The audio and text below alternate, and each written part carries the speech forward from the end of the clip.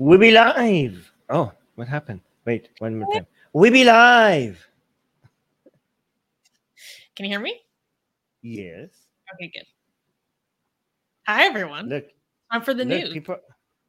People are so excited about the news. Secular reality is like news, and then like these like woohoo news time, and then okay, music guys confirming that audio is good. Thank you very Thank you. much.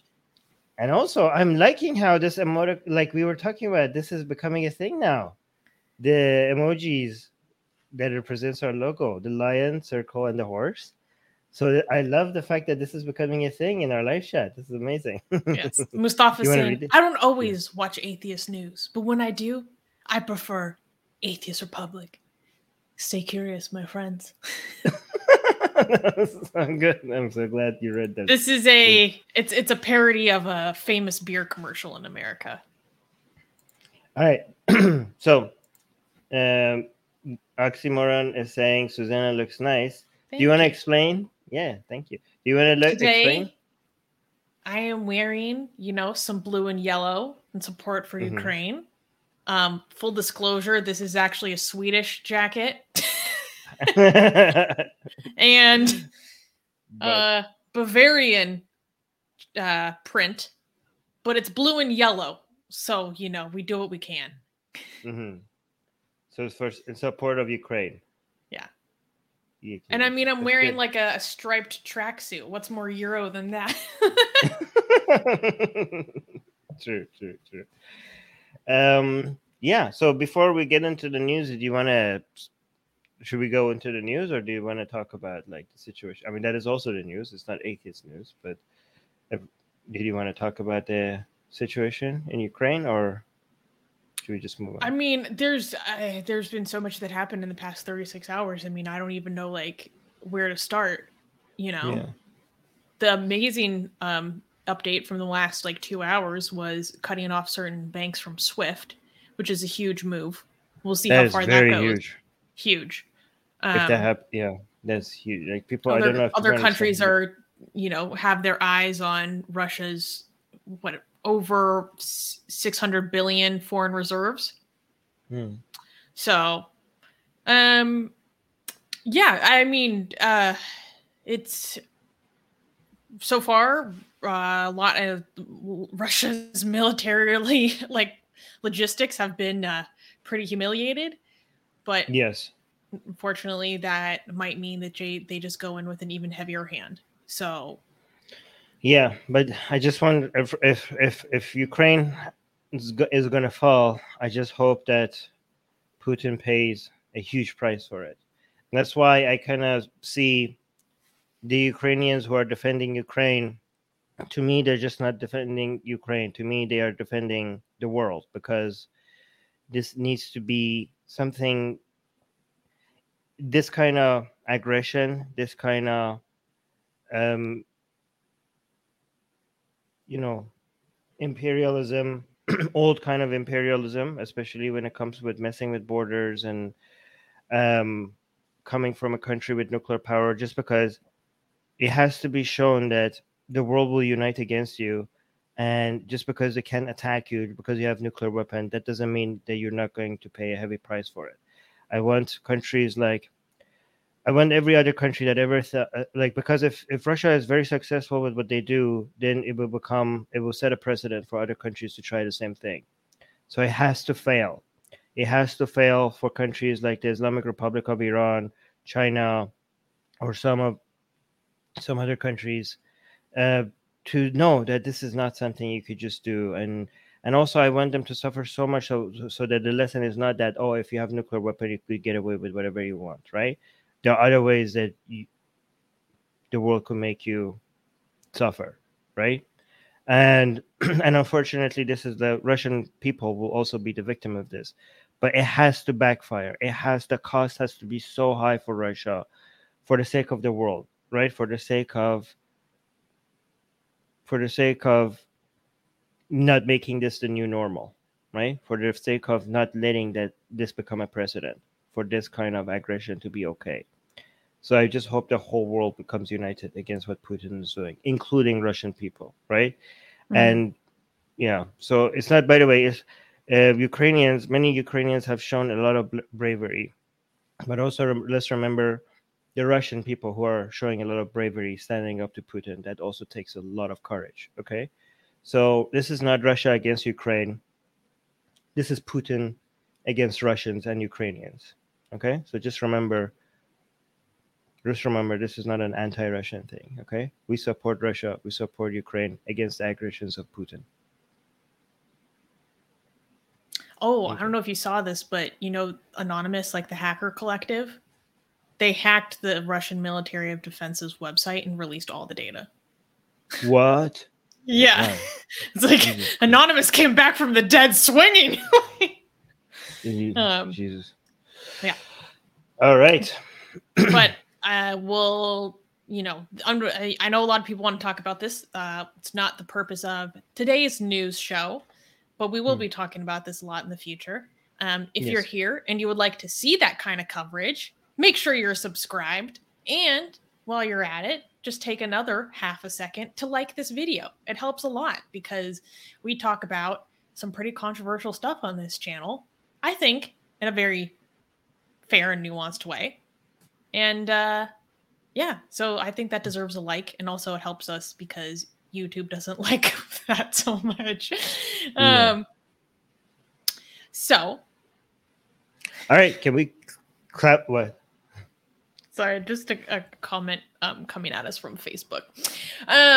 So let's clap for... Let me just tell you guys, whoever's supporting Putin in the live chat, your great leader has been humiliated on a world stage. Like, I wouldn't want to be you right now because it's embarrassing. Anybody who supports Putin, you have to be embarrassed. You look pathetic right now. The whole world is against you. So, yeah, you're pathetic. Anyways, can we clap for the first news? Yes, we're clapping for the first news. Well, a lot of news this week because we're dunking on backwards Islamic social norms. Okay. So if you like to dunk on and mock that kind of thing, I think it's worth a clap. All right. So first news. First news. Kuwait cracks down on depraved yoga retreat. Recently, the Kuwaiti government canceled a desert wellness yoga retreat organized by Iman al-Husseinan, a yoga instructor. Lawmakers and Islamic scholars are strangely fixated on the lotus and downward dog yoga poses in particular, calling them a danger and depravity to women. Some have even gone so far as labeling the practice of yoga an attack on Islam. Iman stated that the retreat was canceled because she did not have a permit. She also came under fierce media attacks over the incident. Iman was contacted by the Interior Ministry, which clarified the importance of these permits.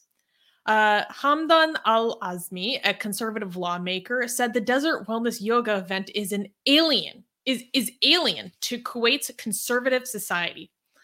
Hamdan went on to calling yoga an attack on the Arab heritage and a cultural travesty.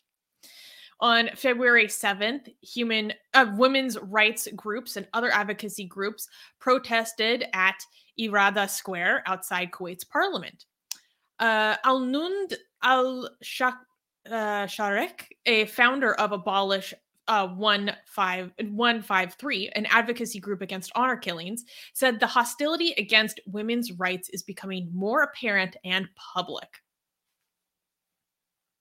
What do they have against downward dog? Is it just because the butt goes up? They're like, okay, women cannot have the butt up in that position? Is that this?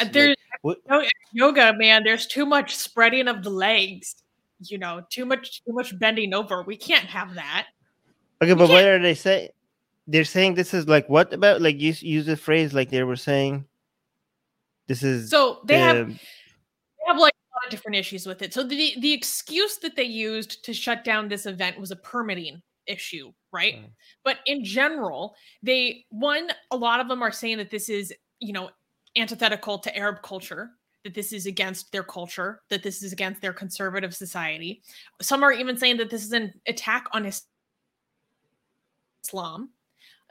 Some point to the depravity of what the women are involved in. Okay. How is it depraved? You can't stretch? Because they're spreading the legs. They're bending over. That is not protecting that which Allah has given you to protect. Okay. Showing off the goods. But how Don't would you act like you're new to this, Armin. Okay. 2 points, okay? How would you then stretch? You would have to spread your legs to be able to stretch certain muscles, certain parts of your body, right? Then, like, would stretching as a whole be depraved? 1.1. Point number 2, have you seen Islamic prayer? Have you seen how you do the namaz? The butt goes up, okay? Well, why do you think the women have to be in the freaking back or separated? That's exactly why. Well, then if the yoga classes are separate for women, would they be okay with it then? I think this was actually just a women's retreat, too. Okay, well then, and there was actually explicit instructions given to attendees to dress modestly. Okay, no yoga leggings. Okay, ladies, you gotta be modest while you're doing this. But yeah, Armin, who said that stretching was okay in the first place? Come on. Okay, hold on. If that is, I'm just going to show you some depravity then, if that's depraved. Okay, look at this. This is the sajda. Okay? Mm-hmm. Look how the butt goes up. Mm-hmm. This is Islamic prayer. This is a woman, butt is pointing up. Okay? Said downward dog is also butt goes up. Is this depraved? Can they do yoga if they're wearing Islamic hijab, Islamic covering? Should they wear like this when they're doing their yoga? Would that be okay right now? Are you getting turned on by this? Is anybody getting turned? I mean, I am, but I'm a pervert. But is anyone else? Is anyone else getting turned on by this? So, my gosh, Bubble is saying, "Wait till they find out about hijabi pole dancers in the U.S." Wait, I haven't heard about hijabi pole dancers in the U.S. Bubble, hit me with the links. No, so what I thought was interesting. So I have a friend in an undisclosed Islamic country who was telling me about this incident, and these are some things that I was not able to verify because I can't read Arabic. So, I was not able to verify this, but he was saying that there was a scholar or a lawmaker who was going so far as to say that if you do yoga as a Muslim, you are actually committing apostasy because this is paganism. Like this is, and so if you do that, then you should be punished as someone who apostatized from Islam. And in Kuwait, that's a pretty big deal. Yeah, because it's punishable by death. So therefore, if you do yoga, you should be punished with death. What if they rebranded as just a stretching class rather than yoga? So that it's not pagan. Like, we'd just be stretching. Honestly, I wouldn't be surprised if they would have the same issues, just with the depravity of it. Depravity. Because you know what else is pagan? This. Uh-oh. That's pagan. Uh-oh, baby. Do you think making circles around like a black stone? Or throwing rocks at a couple of towers? Do you think that scare the devil away or whatever? Yeah. Do you think that came from Islam? This predates Islam. It's pagan. Oh, for people who are listening to us on a podcast, what I'm showing is the Kaaba and people circling around it. Anyways. So wait, if you scroll down, there's a video of the women protesting in Kuwait that I want to play. Wait, these are women protesting in favor of yoga or against yoga? Against the crackdown on women's rights in general. So this yoga event was kind of a flashing point. Like there was a feminist backlash to this, mainly because they just are like, we've had it. Like you're cracking down on us constantly. Like this is too much. You're being ridiculous. So this woman kind of explains what the larger context is in a way. You know what? Actually, let me tell you. You could still be a Muslim and defend these women, okay? Because technically in Islam, as long as men cannot see what you're doing, you could technically do all of this. Like there's nothing in Islam that says that you cannot have your butt up in the air and do stretches and spread your legs in all when there's only women around. Like, that's not anti-Islamic necessarily. So this is like, I don't know, this is more like, oh, this is not our culture. It's more of a cultural thing than a religion thing. Like, because again, is there anything in Islam that tells you can't do this? Like, you can't, in Islam, you can't spread your leg in front of a man, maybe, but you could do it privately. I mean, that's also cringe. You should be able to spread your legs in front of anyone you want, right? I support that. But anyways, let's watch this. Yoga has found itself at the center of a gender equality row, much to the anger of feminist activists in Kuwait. When duty calls, if there's a protest, I'm going to show up. The suspension of a one-day event has revived fears of a sexist. Look, okay, there's hijabi woman also. Look, the hijabi woman is here also saying this is bull crap, okay? Yeah, look, multiple hijabi women. By the way, Kuwait is not like Iran. If people are wearing the hijab, it's because they want to wear the hijab, okay? So these are people who want to wear the hijab, and they're wearing the hijab, and they're like, let us do yoga. Revived fears of a sexist backlash. This after conservative politicians and clerics publicly denounced the form of exercise as indecent. Activists see the criticism of yoga as another means to police women's bodies and women's activities. Our state is backsliding and regressing at a rate we have not seen before. We are used to a lack of progress. We're used to the status quo. What we're not used to is this backpedaling on women's rights that is happening with increasing confidence. In Kuwait, men risk a maximum of just 3 years in prison and some $40 for so-called honor killings. Women won the right to vote in 2005, and despite a few having entered the National Assembly in the past, right now Kuwait has an all-male parliament. Campaigners accuse lawmakers of not caring about gender equality. We are pawns.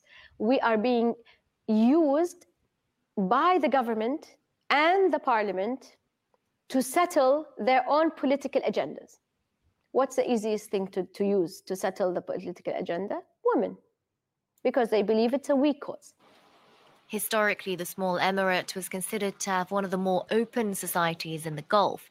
It also has a relatively active political scene. The opposition, though, is currently dominated by conservative Islamists, putting minority rights into jeopardy. Neighboring Saudi Arabia, meanwhile, organized its first yoga festival in Jeddah last month. Oh my God! I never thought I would see the day where Kuwait is behind Saudi Arabia, right?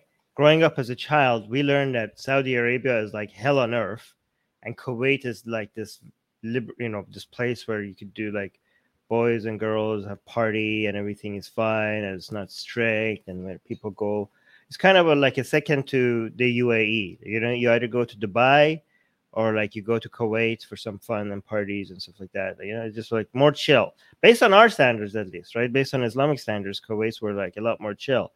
Like, this was like the polar up. Like now, Saudi Arabia, like Kuwait, like imagine how far Kuwait has fallen if they are more strict than Saudi Arabia. Unbelievable. Okay. So that's good to know. Let's keep an eye on Kuwait.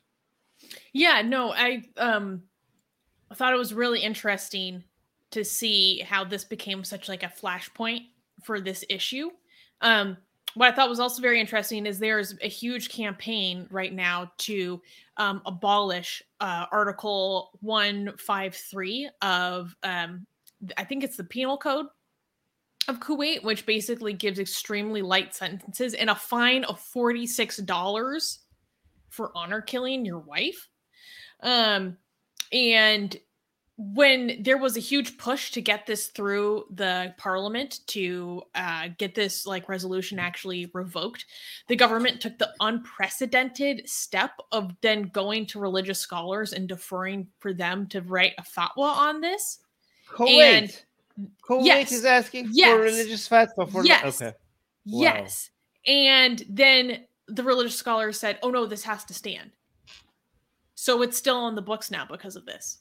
And so when I was Yeah, no, this is crazy. And this is partially why people are protesting so much, because they're like, this is, like you were saying, we have this reputation of being very different than other Gulf countries, and this seems very antithetical to this kind of part of our identity or how we understand ourselves. And what was I going to say? Oh yeah, so when I was reading this, a lot of people were highlighting that issue, especially this in contention with the honor killing law, and how they speculate that some of the reason why they're seeing a backsliding of women's rights recently is because there's governmental deadlock, and they can't do anything. They can't push anything through. They're dealing with a bad economic situation that they can't seem to fix. But the only thing that everyone can agree on is to diminish women's rights. So it's like seeming like an easy thing to just get through, to seem like the government's actually doing something. One instance was that women are now allowed to join combat forces in Kuwait, which was a very new thing, but under the condition that they wear the hijab, that they wear headscarf. And this was shocking to Kuwaitis because the government has traditionally not been involved in the wearing of making women wear the headscarf. So they're bringing up all these examples of things that are very concerning to their society and what's going on. And I didn't know that women didn't have the right to vote until 2005. Jesus. I was like, yeah. Oh my God. Well, I mean, they technically still don't in Saudi Arabia. I think women can vote in like local elections. I mean, there is no elections on a grander scale, but Saudi Arabia is also recent. Mm-hmm. Okay. Anyways, can we clap for the next news? I'm conflicted because one, a bad thing happened to this woman, but it also gives us the opportunity to again mock and expose insanity. Yeah, let's not do it. All right. Next news. Okay, next news. Mexican woman in Qatar faces 100 lashes after reporting an RAPE. I'm trying to avoid saying the word because of YouTube, but yeah. Paola Xiquecat, a 28-year-old Mexican Muslim woman who worked for a company responsible for organizing the FIFA 2022 World Cup, was forced to leave the country after being sexually assaulted.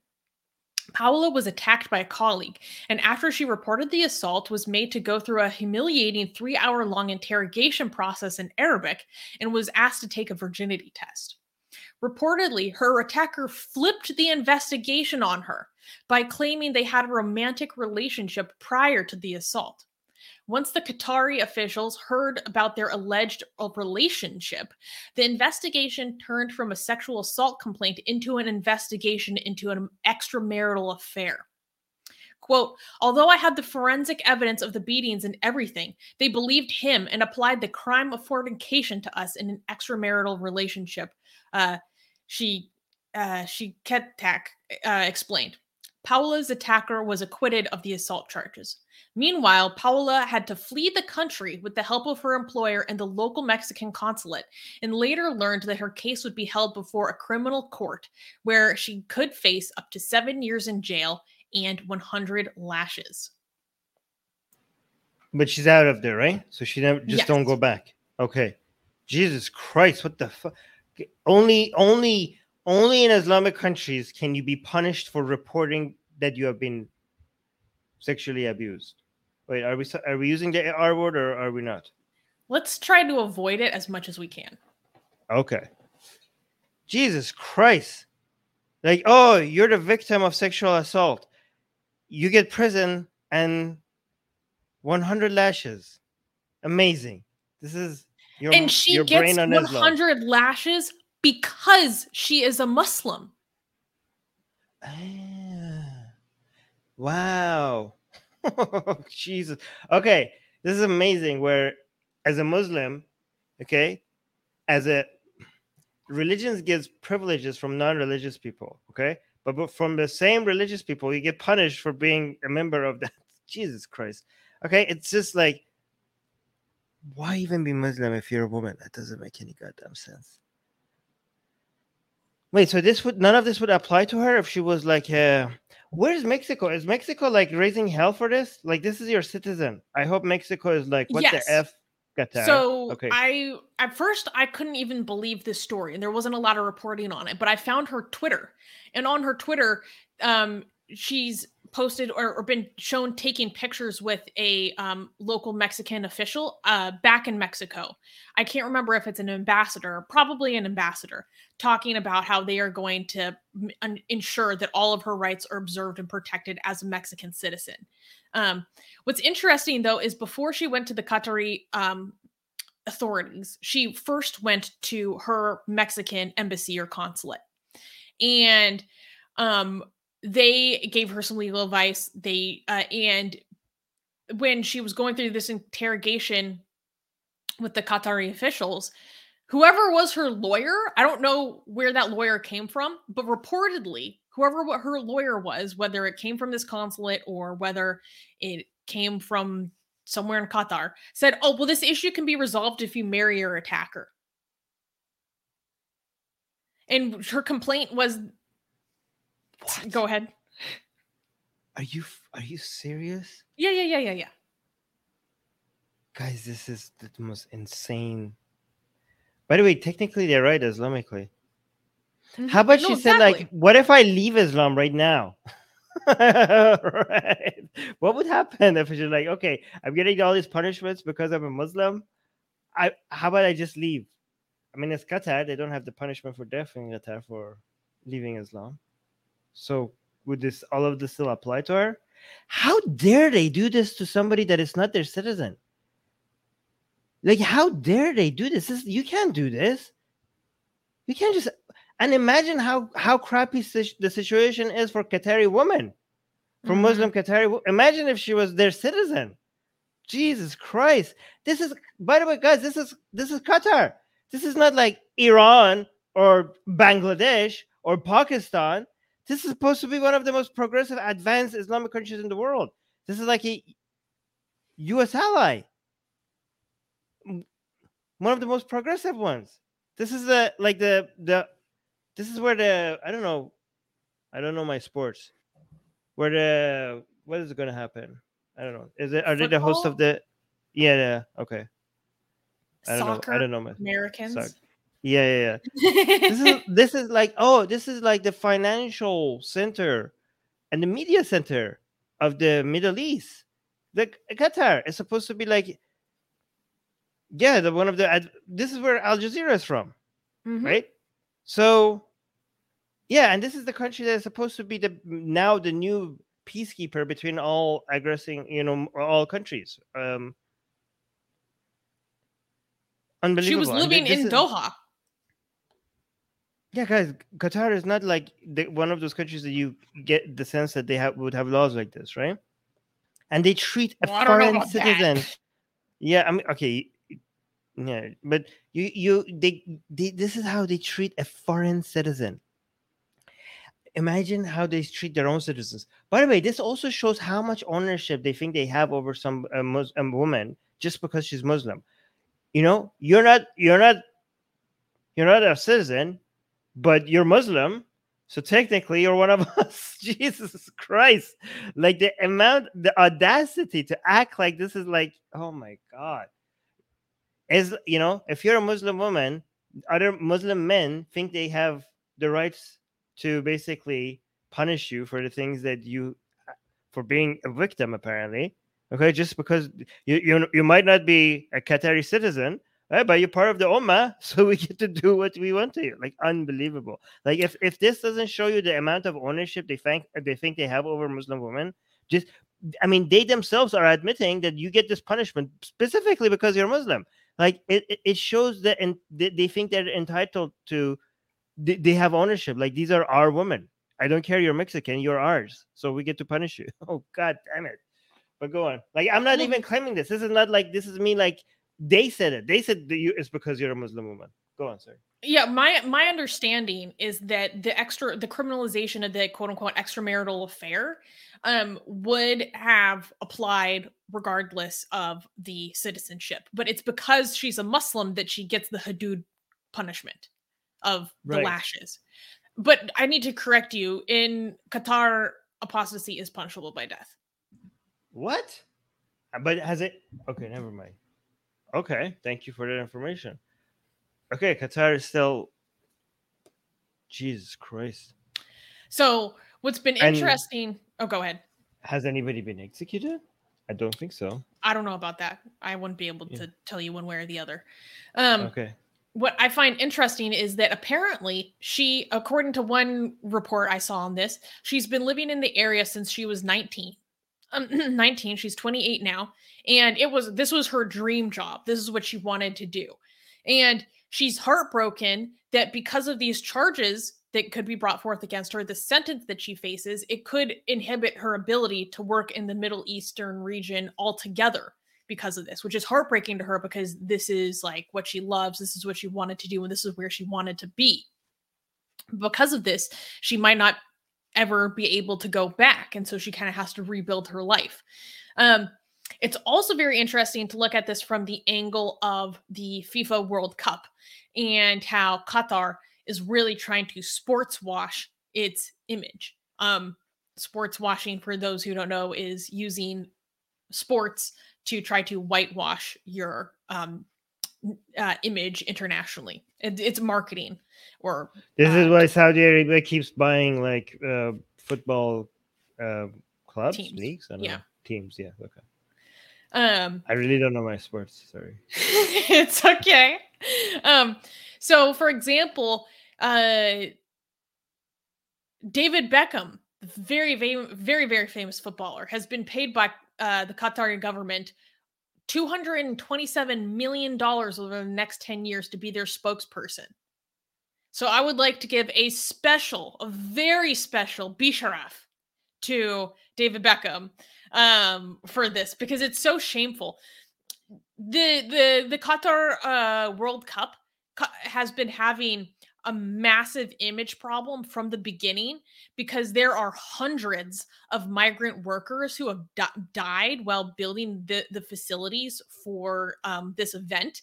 They're also accused of just straight up using slavery or what amounts to slavery against South Asian migrant men, many of them from India in particular, and they don't even repatriate their bodies back into the country, or they're also known for stealing their passports so that they can't escape, return to their country, and they're severely punished for complaining or trying to report about the abuses they suffer on the job.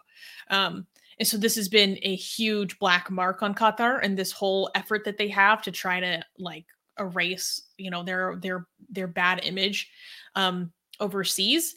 And this story that blew up was just another example of this and how it's just really not working in their favor. And we need these stories to blow up, and we need their efforts to erase, their bad records to not work. So, yeah. And this was just another example of just how crazy the situation is in some of these countries. So it's horrible that this happened to this woman. But I hope people use this at least to highlight the situation that millions of other people face. Okay, very well said. Should we go to the next news? Oh my God, I can't even show the image. Can I show this image on the next? Okay, hold on. I don't know. Okay, wait, let's talk about it when we go there. Okay, so can I clap? I don't think we should. No. Okay, next news. Hindu Nationalist Party tweets cartoons of Muslims hanging from noose. On February 20th, the ruling party of India, the Bharatiya Janata Party, or BJP, Twitter account for the Indian state of Gujarat tweeted a cartoon of a group of Muslim men being hanged. The tweet was taken down by Twitter itself the next day, but news outlets captured images of the post. The cartoon was referencing the court ruling against regarding the 2008 Ahmedabad blasts, where more than 21 bombs exploded in different sites in Ahmedabad in one day, killing more than 56 people and injuring hundreds. Harkat-ul-Jihad al-Islami, an Islamic terror group based in Pakistan, claimed responsibility for the attacks. Siddharth Varadarajan of The Wire said that the BJP could be signaling to its supporters that this is the fate of Muslims in the future. On February 21st, Dr. Rutvij Patel, a BJP spokesperson, announced that the cartoon did not target any specific religion or community. Patel explained it was based on the actual photographs of the convicts published by newspapers a day after the verdict. Others sounded the alarm on the startling cartoon, drawing comparisons to early 20th century postcards celebrating the lynching of African Americans and anti-Jewish propaganda. Okay, guys, I'm not going to scroll down because I don't know if you understand how bad the cartoon is. Like, I'm so glad that I scrolled down. Okay, Susanna, next time warn me, because if I hadn't scrolled down before I showed this, we would have lost our channel entirely. Like, this would be a major strike. This cartoon, like, okay, so I could just scroll down just half centimeter here, and the cartoon that you're going to see is so vile, it's so bad that it will be an immediate strike on our channel. But you can see the tweet is like, it has the check mark. This is the official Twitter by the BJP Gujarat. They also posted it on their official Instagram as well. Instagram, the platform itself, removed the images. What the hell were they thinking? I wish I could explain to you guys how bad it is without risking our channel. But it's like it's horrible. What would they? This is a political party. This is an official political party. They're inciting mass violence. This is an incitement to genocide by the official party of BJP in Gujarat. Like, how is it? This is like some 1930s Germany kind of vibes. Like before hardcore. Yeah. This, guys, this is not like hinting and like, oh my god, using like a language. This is the most direct like invitation to genocide I've ever seen coming from the BJP directly. Like, if we have seen anything like this before, was from like people like from like some far right Hindutva underground, or like some never anything like this officially from the government. Well, those events that you're talking about were attended by BJP officials. Yeah, it's always been like somebody else had an incitement to like genocide, but like there was like a BJP official there in the crowd or blah blah blah. I've never seen anything this vile. Like, I've seen hints of things like this coming from BJP officials, right? If you read between the lines, except that other guy, the Yogi Bear. Yogi Adityanath. Yeah, that guy. That guy has been also very direct. But this is like, you guys go find this image of this tweet and look at it and tell me like how, and show it to other people. And don't share it on social media because your account is going to get banned if you show this. Like, rightfully so, actually. But okay, so they're saying this is a response. So there's two things. You were talking about some attacks. When was that? So just to be more clear, those attacks were no, just the time. Yeah. In 2008, this is when this massive radical extremist attack happened, and so this was to celebrate the sentencing of those radical extremists. All right. Okay. Just so for people who, that was in 2008. This is like right now. Okay, so I just wanted people to understand the timeline of this. Has there been like a backlash? Oh yeah. I mean, there was a lot of equivocation, and so the defensive narrative is that, this isn't against a community. This is against these individuals. You know, this is against these people who are murderers, right? And we are celebrating the fact that they are going to be put to death. You know, but the way it's presented to, I don't know, maybe I shouldn't say any outside viewer, but certainly to an international outside viewer, is that this is like inciting lynching towards a minority community in your country. Like, it couldn't be more clear. In the photo of the cartoon, they include the the seal of India, which is, like the 3 lions. Apparently their use of the seal is also illegal to include in that. People were, it's so directly comparable to mass violence or the propaganda surrounding mass violence against African Americans in the US or against Jewish people in, the Weimar Republic. It's like startling. It's so. You're talking about back in the 1930s and 1960s. You're not talking about, and everything before it in the United States. You're not talking about right now, right? Because yes. Yeah. Okay. Just wanted to clear that. You want to read this by Bengali Hindu? Bengali Hindu is saying, I don't know what drives them to make such a toxic cartoon. Why? Which is so abusive. Are they dumb? Don't show it. It's too toxic of a cartoon. I'm not going to show it. I'm not going to show it. Yeah, but what was even if they think these things, what makes them think it was a good idea to put this out there? Like, they're making our job to show what the BJP stands for a lot easier. Like, this is such a self-own. Like, you're supposed to. This is like they're saying the quiet part out loud. You know what I mean? Like, this is such a this is such a win for us, because we have a hard time convincing people how far the BJP has gone, how toxic they are. Like, people don't believe us. People think we're exaggerating, right? A lot of people think, especially because we have been attacked by them, so people think we're biased, and we're just saying this because we're butthurt or something, and we're we're seeing things that are not there. But then we have stuff like this, and we're like, look at this, and it's just an immediate win for our case to make our point. Look at, okay, we can't even show it though, guys. Go look for it, okay? And then we have idiots like this in the live chat. Look at this. Read this one. Harish Patel is saying you are terrorist sympathizers. Yeah. Okay. I don't know why you would say that, Harish, because we have not said anything sympathizing with the people who actually carried out this horrific attack in Ahmedabad in 2008.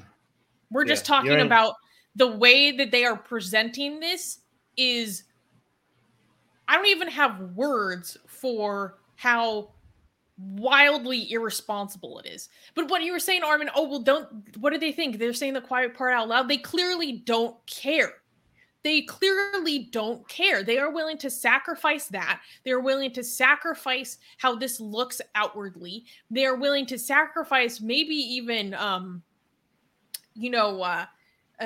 plausible deniability for the sake of whipping up a base.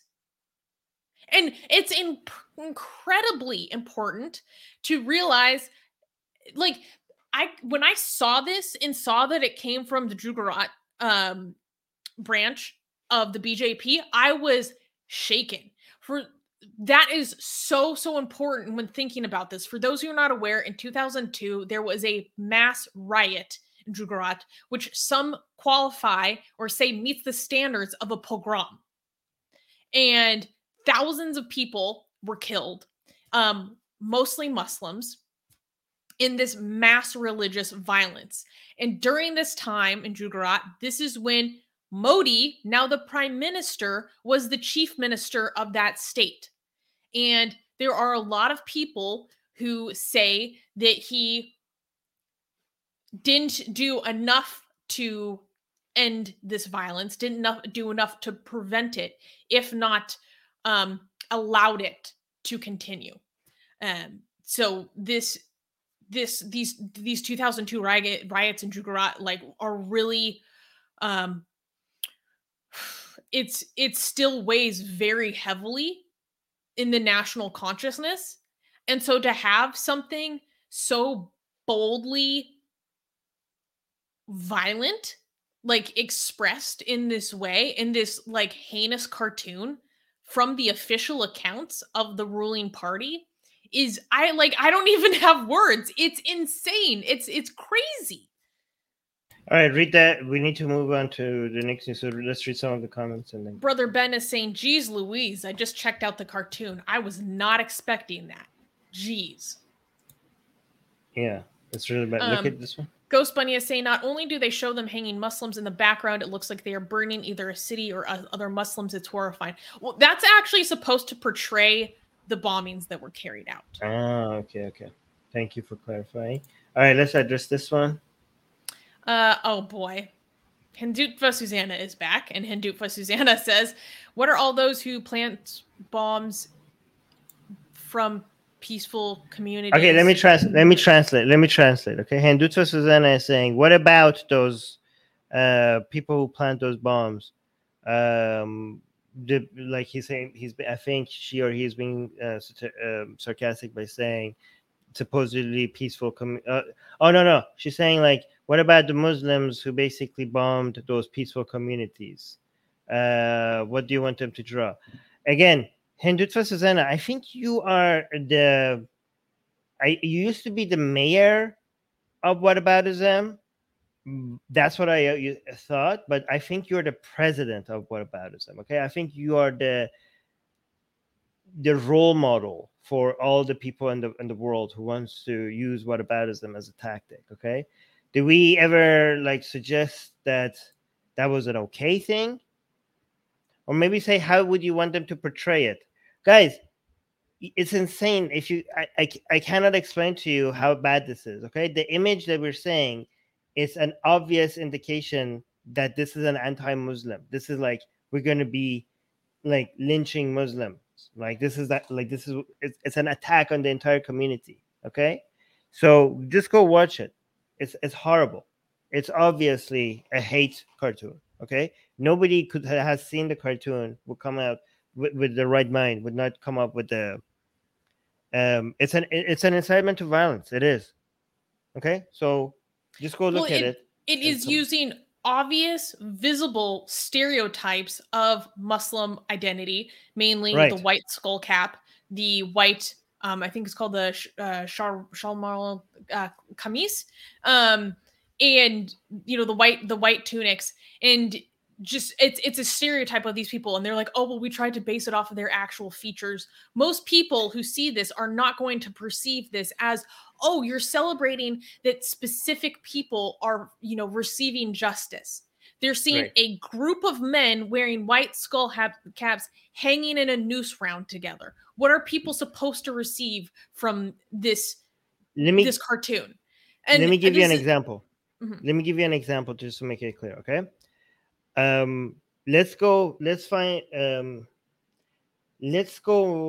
imagine if we went and made a list of African Americans in the United States who have been put to death for actual crimes that they have committed. Okay, let's go make a list of African Americans in the United States that have committed really bad crimes, really horrific crimes, and then make a cartoon of a whole bunch of African Americans in the United States being put to death with like very stereotypical black features. Okay, nobody on the right mind would not see this cartoon as a racist attempt and celebrating the death of not just those people, but getting revenge on black people. Like that's how it would come about if I make a cartoon of like, look at these black people getting what they deserve, right? And if I say like, obviously this is racist, obviously this is disgusting, obviously this is like a, I don't know, white supremacist, red meat for those kind of communities. If you come at me and say like, well, Armin, are you defending their crimes? Are you saying that how else would you portray them in a cartoon? You're insane if you don't see what's happening. You have lost your mind if you don't see what is happening in this cartoon. Okay? You are so blinded by your own bigotry that you're trying to make excuses for such a cartoon. Like, guys, go watch this cartoon. Go find it and watch it, okay? Because if you come up with any other conclusion, if you don't understand who this cartoon is for, you're like Suzanne. I think it's worse than what even Susanna is saying. Susanna is like, well, if to an outsider, no, not to an outsider, to an insider, to those people, they are using this as an excuse to celebrate Muslims dying. This is not about just these attackers dying. This is like, this is This is about the Hindutva crowd, the bigoted Hindutva crowd, telling Muslims this is what you deserve. Right? This is why they're celebrating, showing them being hanged in this Islamic outfits. Right? And with they're having an orgasm over the idea of like watching Muslims hang. This is not about justice. This is about their fantasy of committing Islamic genocide.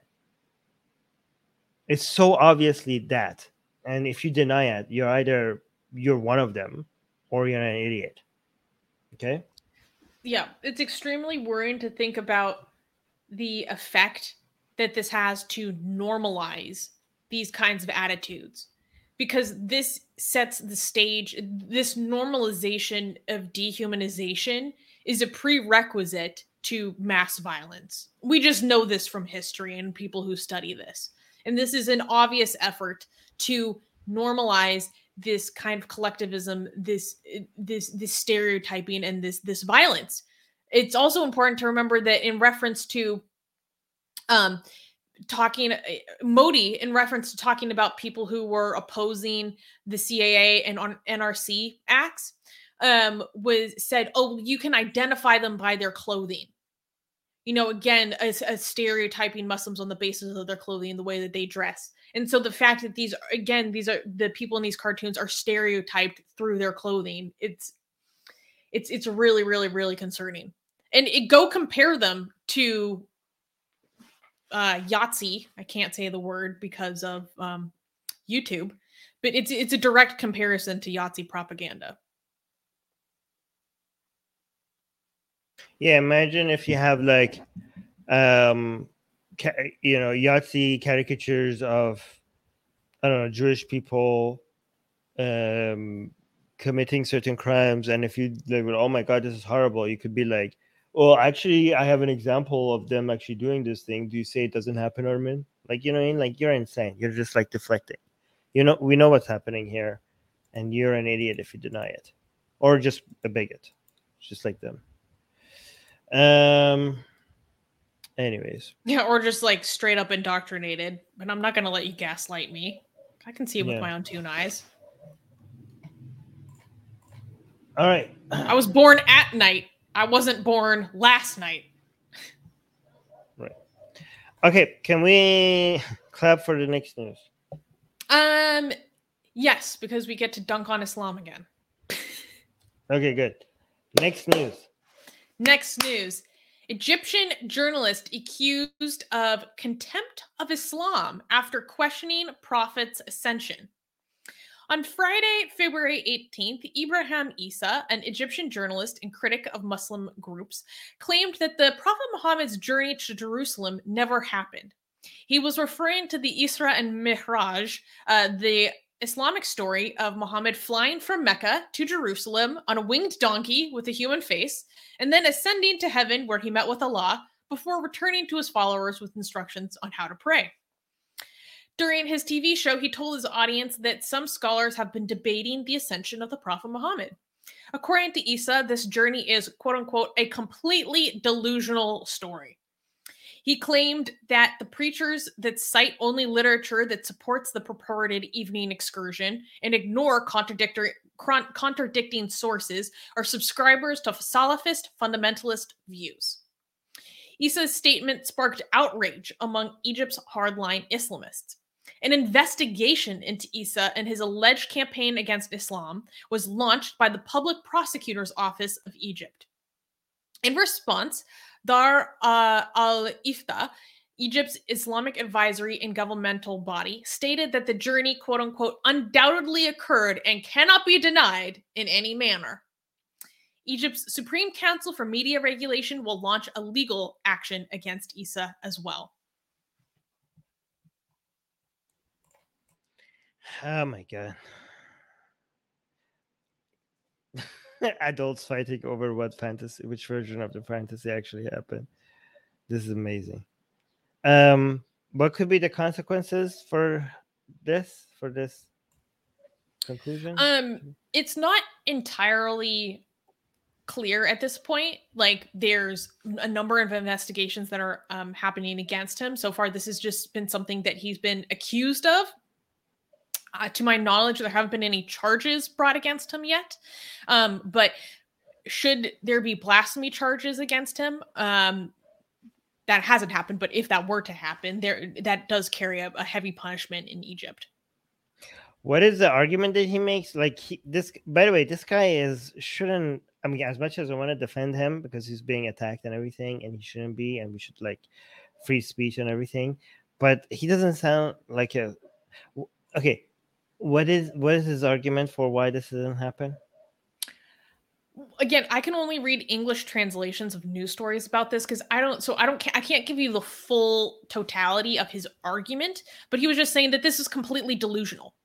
And he was trying to bring up the fact that there are a lot of scholars that dispute this.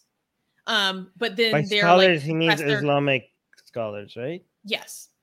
Okay, so this is not like a actual scholar who's saying, grow up, magic is not real. This is kind of like one of those Islamic scholars who's saying, based on my version of the fantasy, this didn't happen. I don't know about that. So I wasn't able to find a lot of information about this guy or his background, but it is clear that he is a big critic of Muslim groups. And we do have to be aware that in Egypt, what you're allowed to say and how you give your religious criticism has to be very careful and delicate. So he might be one of those people. So you're saying he might be one of those people who wants to say, grow up, magic is not real. But he cannot say that, so he has to use the framework of Islamic scholarship to be like, to frame. And let me tell you why. Because after this happened, there was some high-profile Egyptian actor who announced that he is resigning from a film that this journalist wrote. And the name of this film is The Atheist. Oh my God. Okay. This guy is a secret atheist, kind of. Maybe. I'm getting that sense. I don't want to accuse him of that because that's dangerous. I don't know. Okay, never mind. I don't know if maybe the film is actually an anti-atheist film. I couldn't find a lot of information about it. Maybe. That very much piqued my curiosity. I was like, this guy is writing a film called The Atheist? Great. So I can't be clear, but there's something very interesting going on here. Read the it's obviously very critical. Grey Jedi is saying, Space Donkey, giddy up! Forever Stormy is saying, let's be honest, Hindus have better magic flying vehicles than Islam. A flying donkey? LOL. Technically, it's not a donkey. Technically, it's just its own species. Like it has a human face, a woman's face. It's one of its kind. Okay. But yeah, it's true that Hinduism does have better flying. Do they have a swan? I think someone has a swan. Definitely Hanuman. Hanuman flies. No, Hanuman flies on his own. He doesn't need a vehicle. Well, it's a flying monkey. Okay, but he's no one's vehicle. He's just, so don't you dare call him. You're right, he's no one's vehicle. I know it doesn't fly, but there's no mount better than, you know what I'm going to say, right?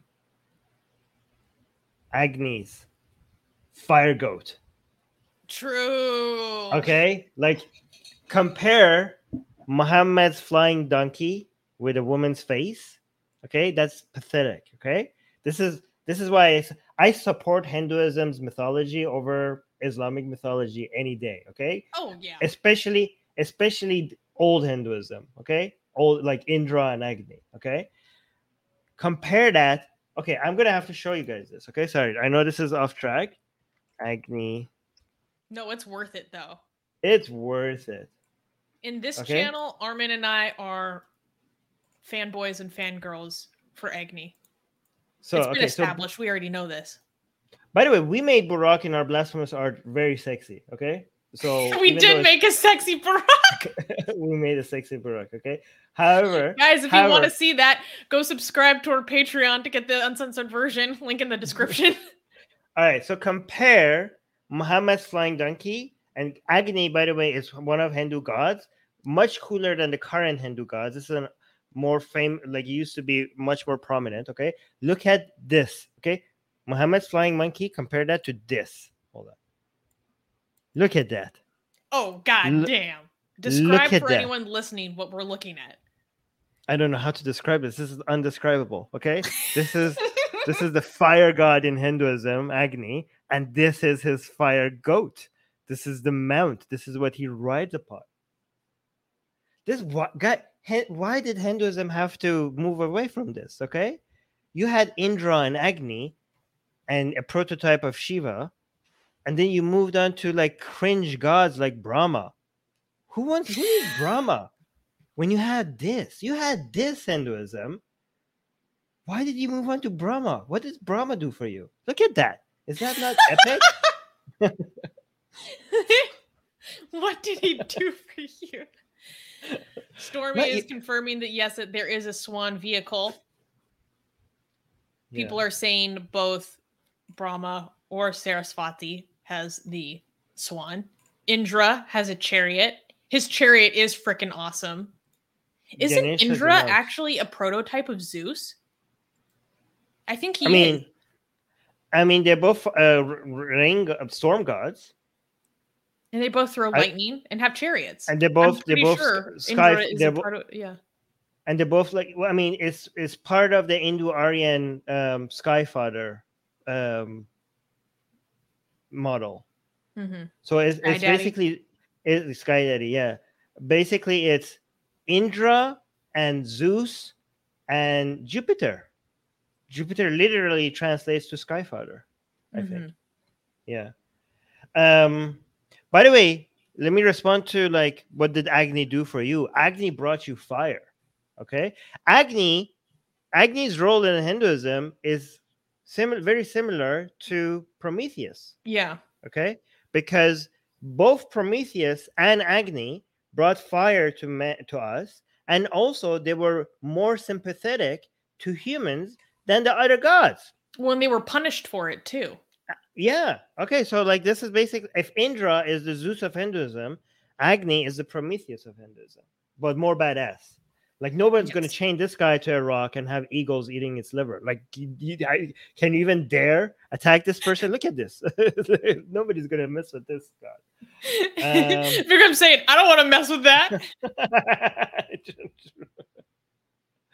Okay, cool. See, guys, we celebrate Hinduism here. Like, people think we're anti-Hinduism. How could anyways. Oh, people are also telling about other animals that Hindu gods ride. Lakshmi has an owl. Wait, who was the Ganesh rode a mouse. Wait, don't tell me. Kali is an avatar of forgot. I know what it is. I know, she rides a lion. What is it?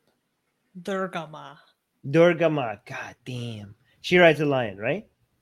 Yes. Sometimes a tiger, but most often portrayed as a lion. Okay, that actually looks really cool as well. Let me get that. It does look cool. Wait, I almost left this shit. Man, the comments during this segment were hilarious. Bulbul is saying, Hagrid didn't actually fly to meet Harry. Now put me in jail. Okay, thanks, bye. And Mustafa, an ex-Muslim, is saying, I always referred to it as seeing a Pegasus while on shrooms. I like the modern depictions of Hindu gods a lot more than the ancient ones. They look so much more epic. Well, I mean, to be fair, we have, better artists. Artistic, technical skills have progressed greatly since then. We can now do hyperrealism, so that plays in our favor. Okay, well, I wasn't blaming them. I wasn't saying like, how come the artists back then weren't producing such great art? I was like, I mean, I could. I can't find the art of Durga Ma that I like. There's a modern epic version of it, but I can't find it right now. I only have this. Mm-hmm. You see, she's riding a tiger, but I know there's like a modern version. Oh, look, lion. She's riding a lion. Yeah, she's always like seen on a lion, and she's attacking a demon on a lion. But there's one modern version of this that looks so epic, and I don't know why it's not. Usually, it's the first one that shows up. What's going on in the photo that's like so much She's more attacking. epic? No, it's just the lion. She looks a lot more epic. The lion looks a lot more epic, and she's fighting a demon while on a lion, and it just looks so amazing. I don't know why I can't find it. Gation America is saying the Jade Emperor rode on a flying, responging dragon. What is that? What is responging? Maybe respawning? Found it. I found it. Okay. Why was this not showing up the first? What was this like? Okay, guys, look at Durgama. Look at Durgama riding a lion. 1 second. Wow, look at this. Oh, that's good. That is good. Look, she's, in the old art, you could always see she's on a lion and attacking a demon. So they did the same thing. And she, she has a fidget spinner here, and she has and she's holding the head of the demon in her other hand. By the way, guys, this is this is the god that Kali comes from, right? Kali is an avatar of this god. Well, Kali is like the Super Saiyan. Yes. Durgama version. Yes, exactly. When Durgama gets so angry that she loses her mind, she just levels up to Kalima. Yes. It's pretty amazing. Look at that. Okay. Okay, cool. Mustafa saying, holy cow crap, that's badass. Worth the wait in my new wallpaper. That's good. All right. Anyways, yeah, Islam does it. Hinduism does it better when it comes to mythology than Islam. It's very sad that Islam has very little mythology. You know what I mean? Like I'm really fascinated with the jinn part and the story of Iblis in Islam. But I wish there was so much more. We could have a lot more fun with it. Like we have Mi'raj, that's a little bit like mythology, but most of it is just about Muhammad did this, Muhammad did that. Like, where's your mythology, Islam? Yeah. Like Christianity has a lot of mythology over its angels and demons. Judaism has a lot of mythology. Hinduism has a lot of mythology. Right? Islam is just like, it would have been so much fun to, but yeah, just a little bit apparently. Okay. I heard that the prophet did this. Well, his family did that. And then they had this battle here. And then the baby died in Karbala here. Like, that's it. Yeah. And also, like, when we have demons, they make it the most cringiest story ever. The story that we get with demons in Islam is like Muhammad was reading the Quran, and the jinns liked it, the demons liked it, and they surrounded him and listened to the Quran. This is the epic story of demons we get in Islam. They were like, oh my God, read us more Quran, Muhammad. Like, what is that? What is that? That is your demon story in Islam? Oh my, okay. Muhammad Senpai, read it again.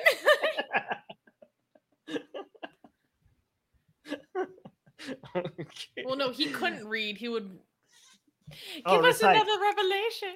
Recitation. Yes. All right. Can we clap for the next news? No. Okay. Next news. Shia Muslim man sentenced to death for blasphemy.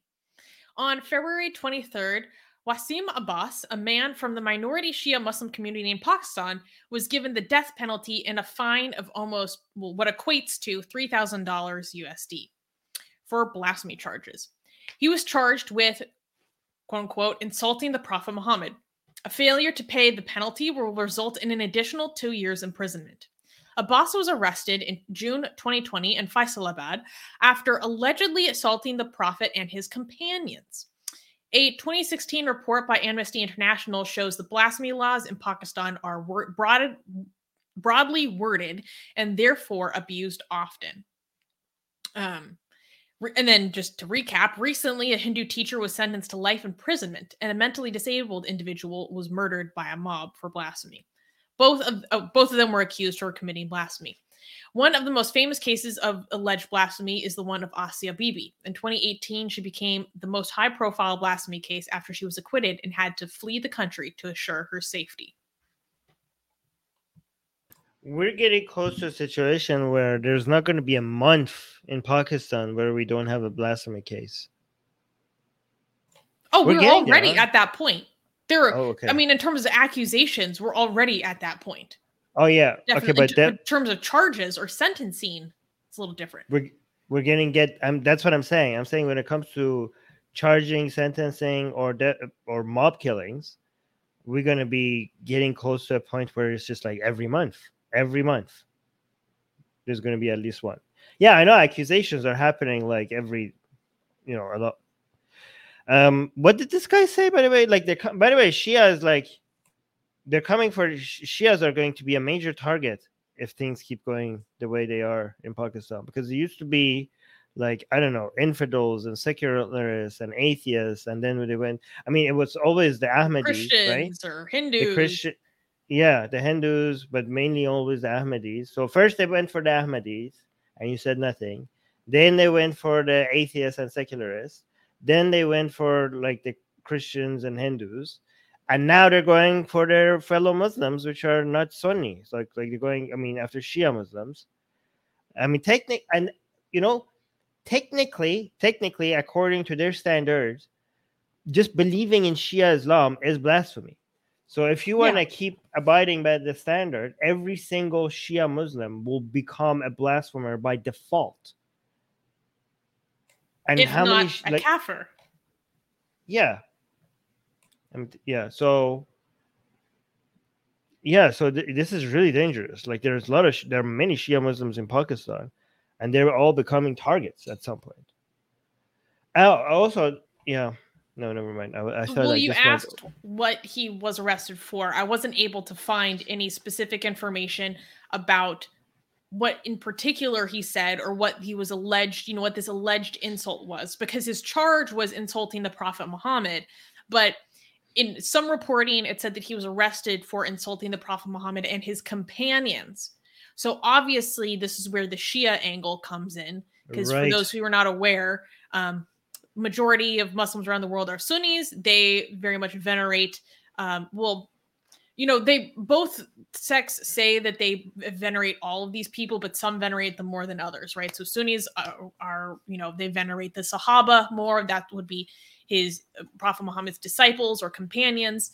And then Shias more venerate his actual family, his progeny. Ahlul Bayt. Yeah. Ahlul Bayt. So there are certain traditions in which Shias actually curse the Sahaba for their responsibility in the deaths of in the deaths of Muhammad's family.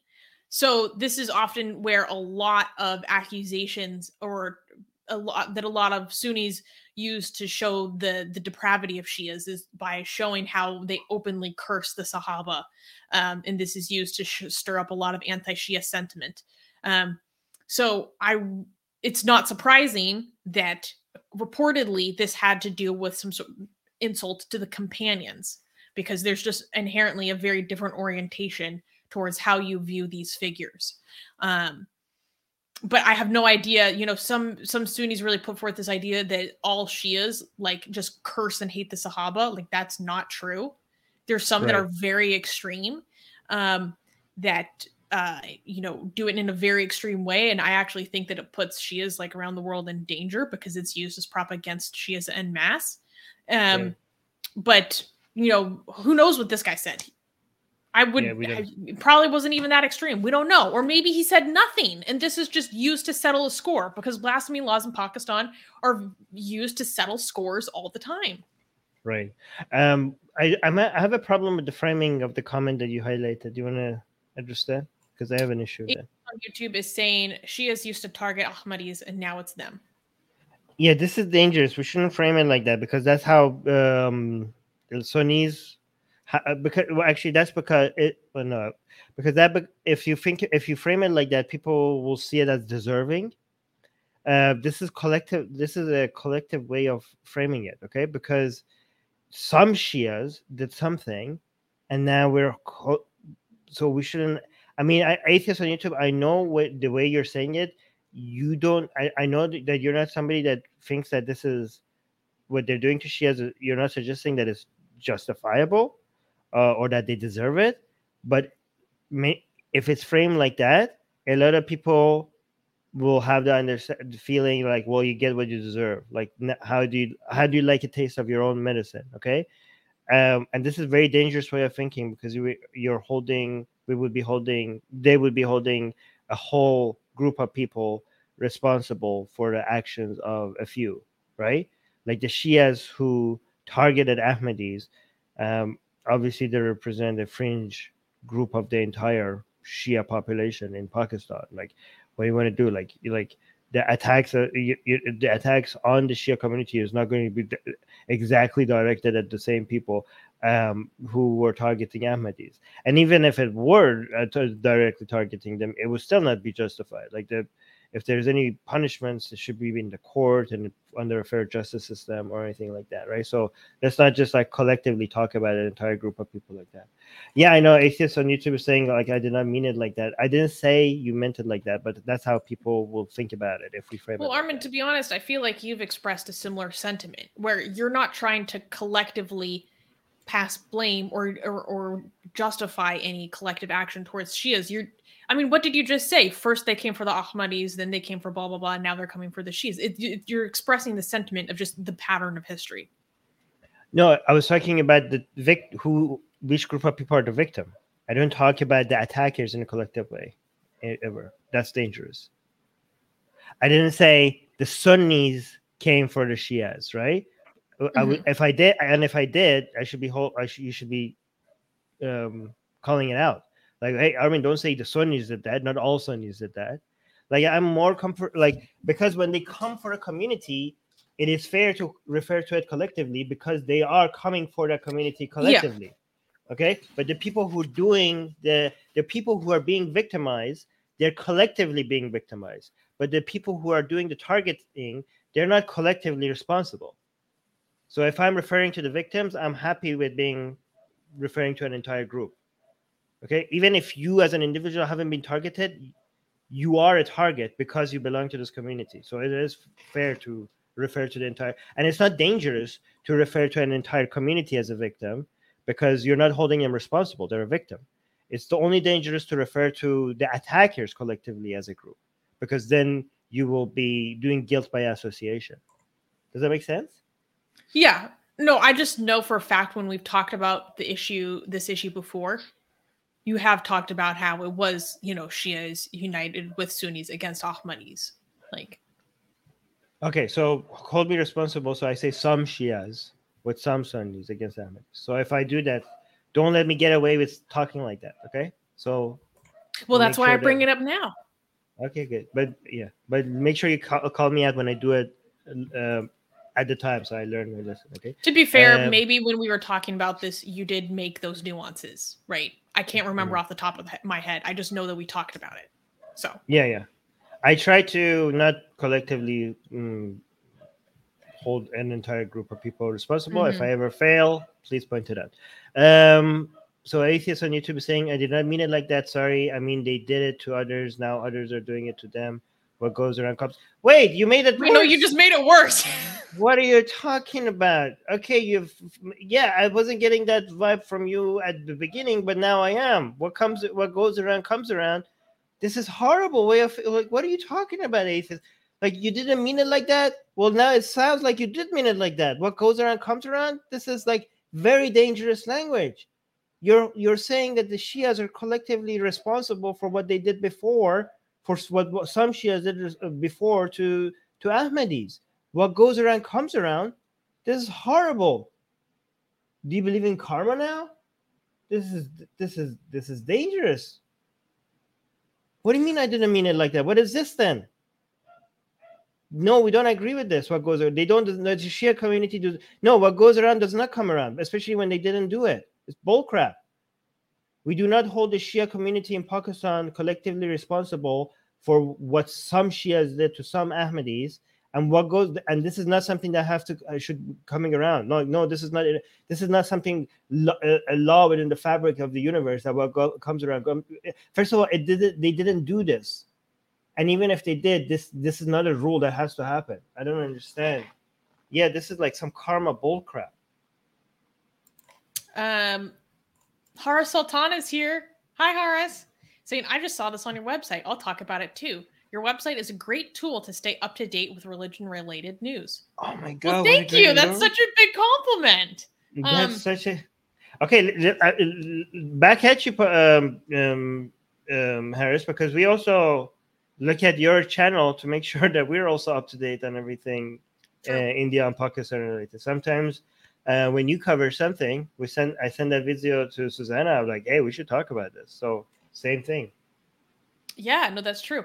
Horace, if you were able to find more information about this case, please let me know, because there was very little available information in English. So please let me know if there's more to this story or if there was anything inaccurate about our reporting, because we were dealing with limited information. Horace is also saying, in reference to the last comment we were discussing, these people can never get out of their collective mentality. There is no evidence of what goes around comes around. True. Yes. It's just a myth people like to believe in to get the satisfaction of there being a default justice hard-coded within the fabric of the universe. Okay, justice is not a gift from nature, from God, or the universe. Justice is something that you need to fight for, and if you don't fight for it, you're not going to get justice. Okay, it's not within the rules of nature, or there's nothing that guarantees justice. Okay, what comes around comes. That's bullcrap. Okay, religious people and people who believe in superstition have always tried to convince people of that, just to get the sense of satisfaction that the people who they hate will one day pay the price for it, but that there's no guarantee for that ever. Okay, there are many people who have been living very immoral lives and have wronged many people and have lived very happy lives and died very happy people. And there are also many very, very good people that have done nothing wrong to anybody and have lived very, very miserable lives and have died miserably. Okay, there is no justice to your universe. The only justice you're going to get is the justice that you fight for. Okay. Yeah, also it's like the law of attraction, a mythical. So I took your constructive criticism from last week where you said, me mixing in good news and bad news, and the good news and the bad news was just too much of an emotional roller coaster. So this week I tried to put bad news in the front, and then now it's just good news from now on. Just good news from now on? Yeah. Okay, great. Okay, good. All right, so we can clap, I'm assuming. Yes. Next news. New Zealand bans conversion therapy. On February 15th, New Zealand's parliament passed a bill that will ban conversion therapy. The bill was introduced in August 2021, and it passed its third reading with a massive offset of 112 to 8. The bill will prohibit conversion practices that seek to change or suppress a person's sexual orientation, gender identity, or gender expression. The Labour Party eagerly announced, quote, "We promised to ban conversion practices in our 2020 election manifesto, and now we are delivering on that promise." Once implemented, the ban will criminalize conversion therapy practices. Anyone proved to conduct it on a child or a young person under the age of 18 or with impaired decision-making capacity will be subjected to 3 to 5 years imprisonment, as well as a fine. In support of this new bill, Paul Hunt, Chief Human Rights Commissioner, said that they would also establish conversion practices response services team. You know what I'm going to say? I know what you're going to say, and I'm not going to let you say it because we need good news this week. Okay. I'm not going to let you rain on this parade. Okay, so should I not say it then? We'll say it. I know what you're gonna say, and then I'm gonna. Yeah. I mean, okay, New Zealand. What the hell took you so long? Only now? Only now? It's 2022, New Zealand. Welcome to the civilized world. You're doing better than most of us. You're doing better than most of us. Okay? You're telling me up until just recently, New Zealand was allowing conversion therapy. Up at till 2021, conversion therapy was legal in New Zealand. That's what you're telling me. Unbelievable. Embarrassing. It's still legal in my country. Okay, well, I will take a win. I'll take a win like this. Yeah, well, it's embarrassing to the United States as well. But okay, but also congratulations for, but also what took you so long? I'm not gonna let you. We need good news this week. This is a win. Yeah. This is a victory. This is a win.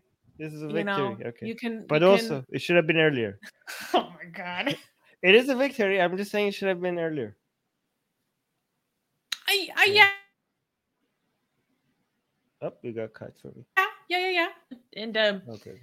There was a lot of impassioned speeches that were given when discussing this in their parliament, and one statement, I can't remember who made it, but a lawmaker basically said, like, we can't undo what was done in the past, but we can ensure that, going forward, as few people as possible are hurt by this practice and traumatized by it. And that if that does happen, that there are, punishments that will be brought forward by the state. So it's a win. Read this one. There was a tweet saying, at 16, I went through conversion therapy. It wasn't called that, but that's what it was, through my church. I desperately wanted to pray the gay away, to be accepted by my family, community, and church. My illness and quote unquote weakness to temptation was etched as sin into my skin. In New Zealand? Oh my God. I thought New Zealand was better than this. This exists everywhere. Okay. All right. Well, welcome. Congratulations in coming out of the dark ages, New Zealand, I guess. Oh my goodness. It's easy for you to say that, but countries that ban this are the exception, not the rule. So how can you say coming out of the dark ages when they are the exception? Because that's our standard. Okay, I refuse to adjust my standards based on what is the norm. Okay, it's the world that is a problem, not our standards. Okay, if all of a sudden the entire world brings back slavery and I'm like, holy crap, why do we have slavery? You could be okay. Like, hey, well, everybody's doing it. Like, okay, well, everybody has a problem. My standards are, these are the correct standards to have. I will continue to be shocked by people having conversion therapy because conversion therapy is barbaric. Okay, I don't care how much of the world is doing it. Fair enough. Wait, really quickly. Perfect Person is saying, I'm a sad guy in the Arabic world. Can someone link the Atheist Republic Arabic channel in the chat for Perfect Person so that they can find a community in a language that, they're more comfortable in? Perfect Person, I know it's hard to be an atheist where you are, but we have a lot of people who share your experience. So, yeah. Okay. Go check out the Atheist Republic Arabic channel. Jumhuriyet al-Had, right? Jumhuriyet al-Had, I think. Yeah. Link is in the about section, in the on the home page of this channel. But do you want to read this one? Horace is saying, let me say the obvious to piss Armin off. Armin, don't you know? Better late than never. Well, this is not going to piss me off because I didn't say it's not better now in New Zealand. I acknowledge it's better, okay? But it would have also been more better if it happened earlier, okay? This is better, okay? Okay, so yeah, better late than never, better soon than late. That's also true. Okay, cool. So can we clap for the next news? Yeah, because no one died. No one got hurt. No one got put to jail. Okay. Anyone molested? Wait, anyone molested? No. Okay. Sure. The next news. The standards that we deal with. Next news. Report. Most LGBT Christians don't feel free or safe to be themselves in church. According to the 2021 Safeguarding LGBT plus Christians survey from the United Kingdom, only a minority of the 754 respondents felt safe to be themselves in their local church. The survey was conducted by the Ozan Foundation, an advocacy group that works with religious institutions to eliminate discrimination based on sexuality or gender. The report found that although an overwhelming majority of the participants, almost 69% said they I'm so childish. Even though the majority of the participants, almost 69%, said that they regularly go to church, only roughly 37% feel safe to be themselves in their local church. 17% of the respondents say that they used to express their sexual orientation, but no longer feel safe about it. Reverend Paul Baines, a former chair of the Ozan Foundation, acknowledged the survey's findings by saying, quote, "Silence has a price, and we now see clearly who has been paying it." Dr. Sarah Carr, the research's independent monitor, mentioned that belief systems could be beneficial for the mental health of many individuals, but the LGBTQ community might experience the opposite, as, quote, "so many have experienced exclusion or judgment by various faith communities." Do you know what this means? If Christians can't feel free to be themselves in church, do you know what this means? They should leave the church. No, it means it's working. That's what the church is. Because as a Christian, you are a sinful, disgusting piece of nothing, worthless. You are depraved. You deserve to be punished forever because that's all you deserve as a sinful creature that you are. And it's only through the grace of Jesus Christ that you get the blessing that you obviously do not deserve. You know, you should have been on the cross instead of Jesus, but he took all of your punishment. You're all just disgusting pieces of crap. So obviously you should not feel free to be yourself because you are worthless. You're crap, right? You're an immoral, sinful, disgusting, depraved animal. Why would you be comfortable with yourself? That's the message of Christianity. Why? How dare you? Armin is not using dehumanizing rhetoric. YouTube. He is repeating the attitudes of others. Okay, sorry. Yes, I'm not. I'm telling you what this is all wrong. Okay, I'm telling you what Christianity teaches you. Okay, so if you don't feel happy with yourself, then you're just being true to Christianity. Okay, why would you be happy with what you are?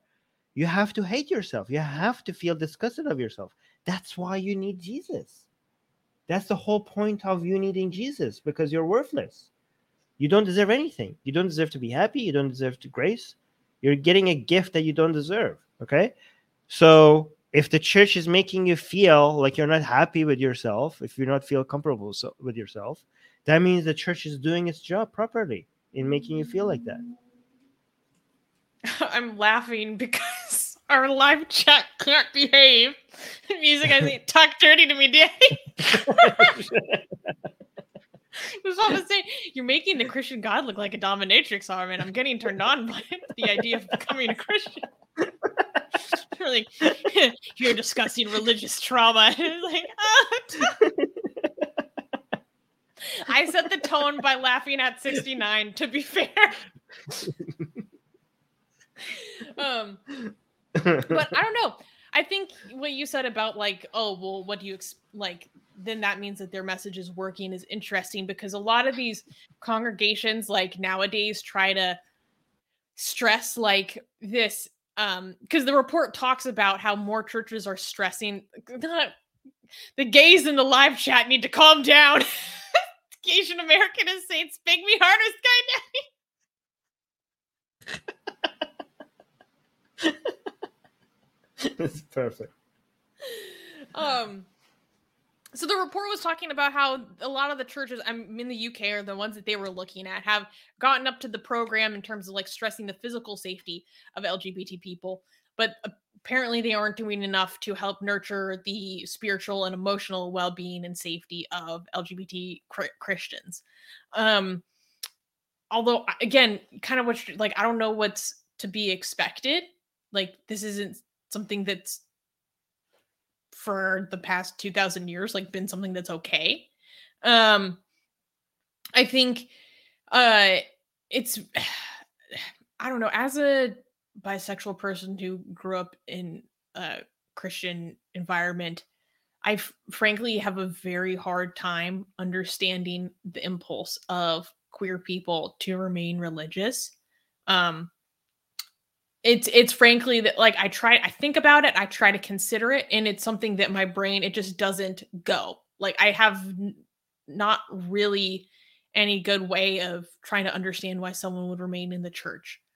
Let me try to speak on behalf of your people then. If you don't understand bisexual, if you don't understand LGBT people, okay, let me tell you let me explain it to you as a straight man, okay? I think for a lot of them, it might be that they have been so convinced that this is wrong that the church provides a way for you to cleanse yourself.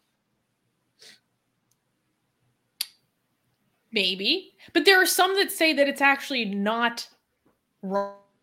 Humanity doesn't actually say that this is about that God is love, and this is about their relationship with a loving God, and that people who try to make it seem like they are abominations are actually that's why I said some. That's why I didn't say some. That's why I didn't say all of them. Okay, but for a lot of people say that, it just seems like massive cope to me. That's religion, massive cope. True.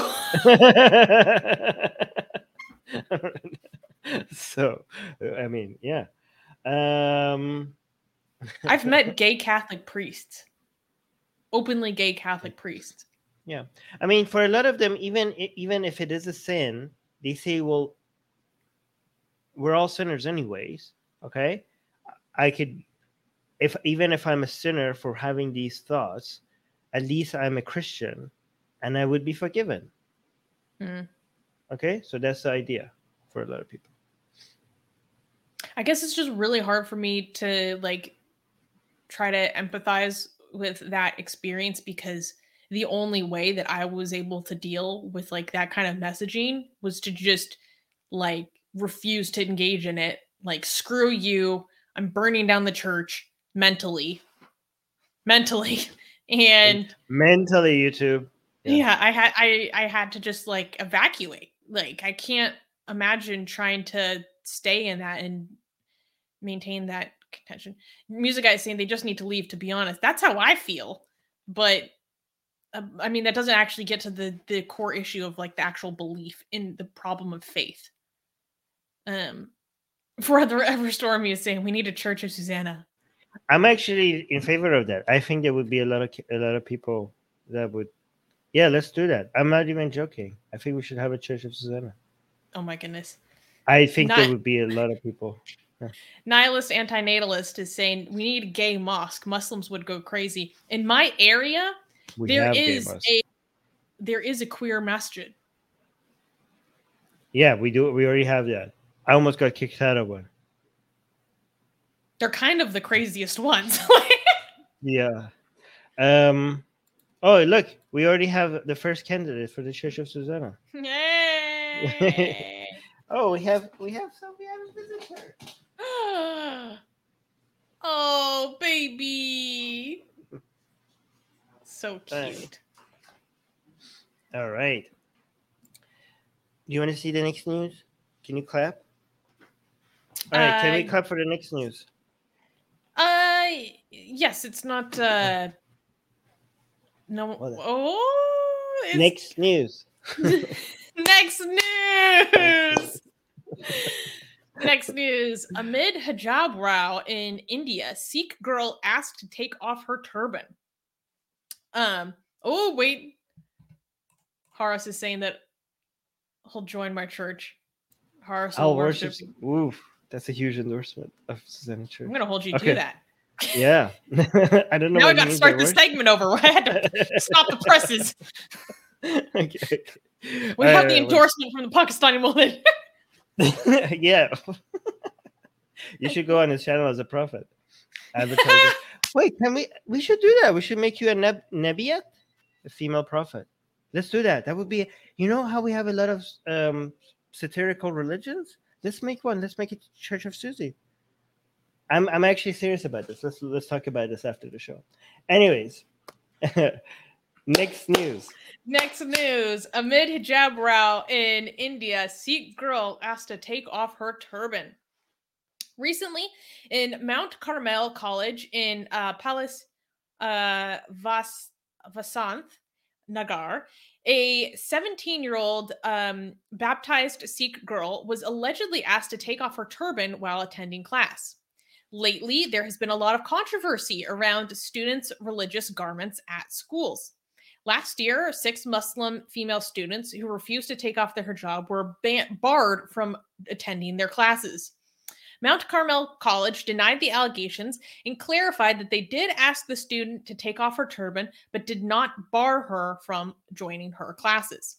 On February 10th, the 3-judge high court in the state of Karnataka declared that the interim order regarding the hijab applies to colleges that have existing uniform code.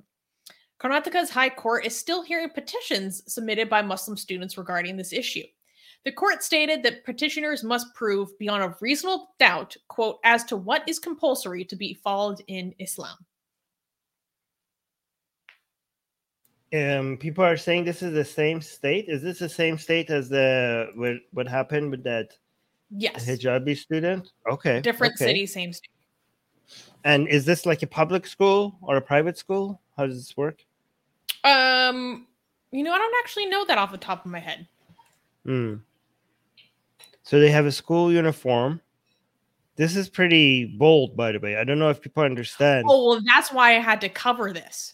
Because I was like, oh, they asked a Sikh girl to take off her turban. Like, guys, you don't mess with the Sikhs. I was like, holy crap, they done did it now. Like, this is hijab situation has turned into a Pandora's box that I don't think India is prepared for. Because the logical conclusion of this is that, well, yeah, then she should have to take off her turban too. But we're not ready for that conversation. No, guys, you would expect for Indian schools to go after the hijab. Okay, you would of course, it's India, right?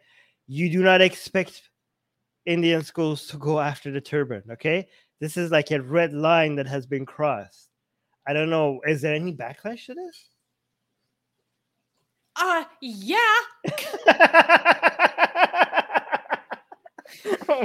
Okay. What kind of a question is that? I just had to. I don't want to assume. Because if I assumed, it would be like, I don't know, racism of lower expectations from the Sikh community, right? So what has been the backlash? Well, so there was a huge backlash from this girl's father. It's become, a huge news story because of this. Community leaders have come forth and just stated, how much this is perceived and received as an insult to the Sikh community. So it's just blown up. It's blown up. Right. What has this, by the way, this is a completely separate school. Does this school also not let the hijab? I'm going to be consistent the other way around as well. Okay. I mean, I'm assuming this school will also not let. I mean, first of all, they didn't why would they not block her from attending classes? Would they block her from attending classes if she had a hijab? But it's still not consistent, right? Like, how come if you're wearing a hijab, you don't get to? I mean, this is a lot more consistent than what I assumed we would get to than before. But when it comes to a hijabi, you don't get to come to the class. But when you have a turban, you're asked politely to remove your turban, but you will still not be blocked from attending the class if you refuse, right? So it's still not consistent. But go on. So here's a little bit of background. So for those who are not aware, we've been talking about this hijab controversy in India for a long time. If you don't know what we're talking about, go look on our channel. You can find it for the background. So the update is that there has been an interim order that's been passed or whatever at the moment that says that while the court still deliberates and really digs into this, in the meanwhile, we're ordering that we're disallowing religious symbols in that if you're wearing the hijab, you can't wear the hijab in classroom. So at the moment, the hijab is not allowed to be worn at, religious symbols, including turbans. Well, this is always the exception. So that wait just a second. That's the larger background. And then so the background for this instance is, quote, the college said that the issue started when the deputy director of pre-university education North, who was visiting the college, noticed a group of hijab-clad Muslim women and had a word with them in his office about the Karnataka's, wait, I always pronounce that wrong. Anyways, High Court's order. The college clarified, quote, the reported incident happened after the girls prevented from wearing the hijab pointed to another student wearing the turban. In the interest of parity, the Sikh girl was asked about her religious symbol. She explained that the turban was necessary as she had been baptized. Her father wrote to the pre-university college confirming this. We understood the circumstances and supported her decision to wear the turban. What the hell? This is not equal at all. Okay, so they're going after the turban mildly just because they want to be able to go after the hijab. So that they're like, oh my God, I guess, hey, remove your hijab. Or what about them? Damn it. Can you please remove your turban? No, okay. Okay, we asked them. The intention is to go after the hijab. This is this, this is trying to use secularism mostly to be just targeting Muslims, okay? But even if eventually they for the sake of consistency attempt to attack the turban in a mild way, the goal was not that. The goal was we be anti these Muslims. You know what I mean? That's what the goal is. Guys, the intentions matter too. I would support Harris is asking in the election, Armin, a few weeks ago, you said you'll support it if it includes Sikhs too. I predicted that they would eventually. Are you okay with it now? No, because I'm not okay with it now. First of all, because it's not consistent. Okay. They're the way that they're going after turban is a lot milder and forced. And also if there is a blanket ban on all religious symbols, okay, if the goal was secularism in public schools, I would be yay, go for it, okay? But if the goal was we have to make Muslims feel not feel welcome in schools, and because of that, we also kind of have to ban all the other religious symbols, but the main goal was to be anti-Muslim, then even if you're consistent, if that was the intention, I would still not be in your favor because your goal was not secularism. Your goal was something else. You're just using secularism as a weapon, as a tool, right? But it's so obvious that they don't want to go after the turban. Their hands are being forced to go after the turban because people are calling them out that this is not about being progressive. This is not about being secular. This is not about having a religion-free environment when it comes to education. This is not about all of that. We're calling your bullshit out. You're just anti-Muslim. It's so obvious that you're like that. And because we're calling your BS out, you're like, hey, can you please move your turban? No, no, don't attack, please. Oh. To be fair, I don't know, because you keep on saying, well, this is their intention. I don't know for this particular school how much of a vested interest they have in this. At the moment, they are under a court order. Right. So their hands are tied in that sense. Why would they go after them? Okay, they are under a court order, okay? Why is there both when they have, if they have this court order, okay, and they already have female students with the turban and also female students with the hijab, why did the girls with the turban had to be pointed out to them?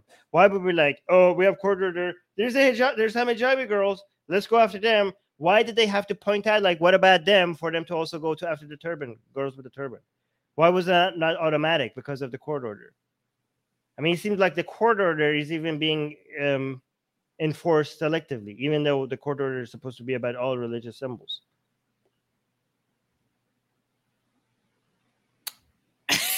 I mean, I don't have an answer for you. Well, probably likely because regarding this whole controversy, it has been surrounding the hijab. You know, the Sikh turban has been taking a back burner for sure. It only really came up now. What's interesting though is, so I follow a bunch of lefty Indian pages on Instagram, and one of them posted this news and said, like, you know, oh, now they're coming for Sikhs too. They're coming for all the minorities.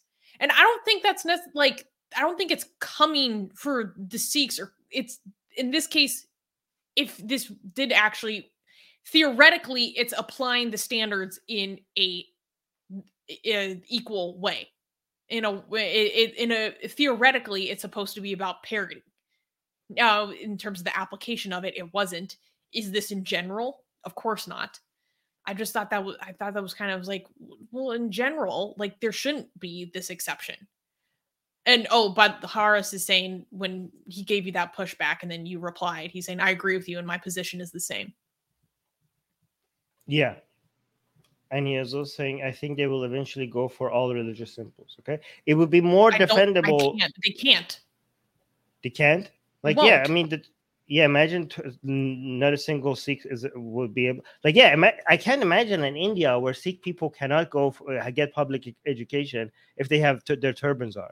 That would be like, yeah, that's unimaginable. I mean, it might happen, but I can't imagine it. Maybe. Well, how likely are they to enforce that students aren't allowed to have like their various caste markings as well? I don't find that very likely either. All right, we have a lot of start comments. We have to go on. Yeah. Oh, so that's actually what I was moving to. So, Bulbul, who is our local Indian lawyer, was explaining some of the problems with this to Harris, saying no, they'll never enforce it against basic Hindu cultural symbols. And two, unlike France, they can't practically force parents to send their kids to school. So this is an instance where Armin and I have to tackle with our ideals and principles versus the consequences. So in France, they have a system that, in theory, I don't know how effective it is, but they have systems that track children and whether they are going to school. They're not allowed. It is effective. Yeah. Okay, I haven't looked at the data, so that's why I was qualifying it. But because the hijab is banned for students under the age of 18. So a lot of people push back on this, not because they support the hijab, but because they say, well, if there are families where if their daughters are not wearing the hijab, they will not allow them to go to school. But in France, they have this system that ensures that they are receiving schooling. Okay. But the difference here in India is that cannot practically be ensured. And so the consequence to enforcing these types of bans against religious symbols would be that millions of girls would not be receiving education. So they're saying that by banning the hijab indirectly, they are denying these girls their right to. This is what happened. This is what happened in Iran when Reza Shah banned the hijab. There were many women that got locked, that just stayed home for like years, right? So this is why we could support the France model more than, even if it was consistent in India, the consequences, if the consequences is like less education for women, then we shouldn't be supporting it. France, again, we might sound hypocritical because we're supporting it in France, but not in India. But the difference is you cannot not go to school in France. Okay, so that's not going to be a consequence in France. So that's why it's easier to support it in France than in India. The main thing, like, as much as we're anti-hijab, anti-religion, anti-modesty culture, you're not just you're not like saving women from modesty culture if you're like denying them education. You know what I mean? So, education is like the foundation. If you care about their empowerment and ability to choose, women will most likely be enabled to enact their autonomy if they're educated enough to secure individual financial stability for themselves. Okay, I don't need to add anything to that. That was the best way to phrase what I was trying to say. That was like so. If that's your goal, it's antithetical to what you're working towards. Exactly. But again, these people don't care about empowering Muslim women. These people care about being anti-Muslim women. Okay, so if we're like against hijab and modesty culture, is because we are in favor of liberating women from these level of oppression. But these people, like, if they're anti-hijab, it's not because they care about the woman who's being oppressed by the hijab is because they hate the Muslims, including the hijabi woman. They just want to see them suffer. They just want to see them suffer. They get joy out of seeing Muslims suffer. That's why they're in for. If Muslims be angry, they be happy. Well, I think it's more than that. I think they hate to see a public display of Muslim identity, because that's what the hijab is. That Muslim women in particular carry, but Muslim men do not necessarily carry that same thing. Yes, exactly. All right, let's go to the next comment. So, Bulbul is. Oh wait. Okay, so Mother Earth is saying the ruling is only for government colleges. Private colleges can do as they like. Yes, this is true. If you are, say, like a Christian school, you're allowed to, not allow certain kinds of clothing. Nanda is saying you are talking out of ignorance. There's a difference between compulsory in turban versus optional hijab. Okay, Nanda, you're a moron. Nanda is a moron because he or she thinks that this law is about which religious symbols are mandatory and which religious symbols are not mandatory. This is about banning religious symbols from education. This is not about making a judgment on description. This is not about you. Yes, it kind of is. So this is on the basis of different precedents that have happened in Indian law, both within the state and throughout the nation.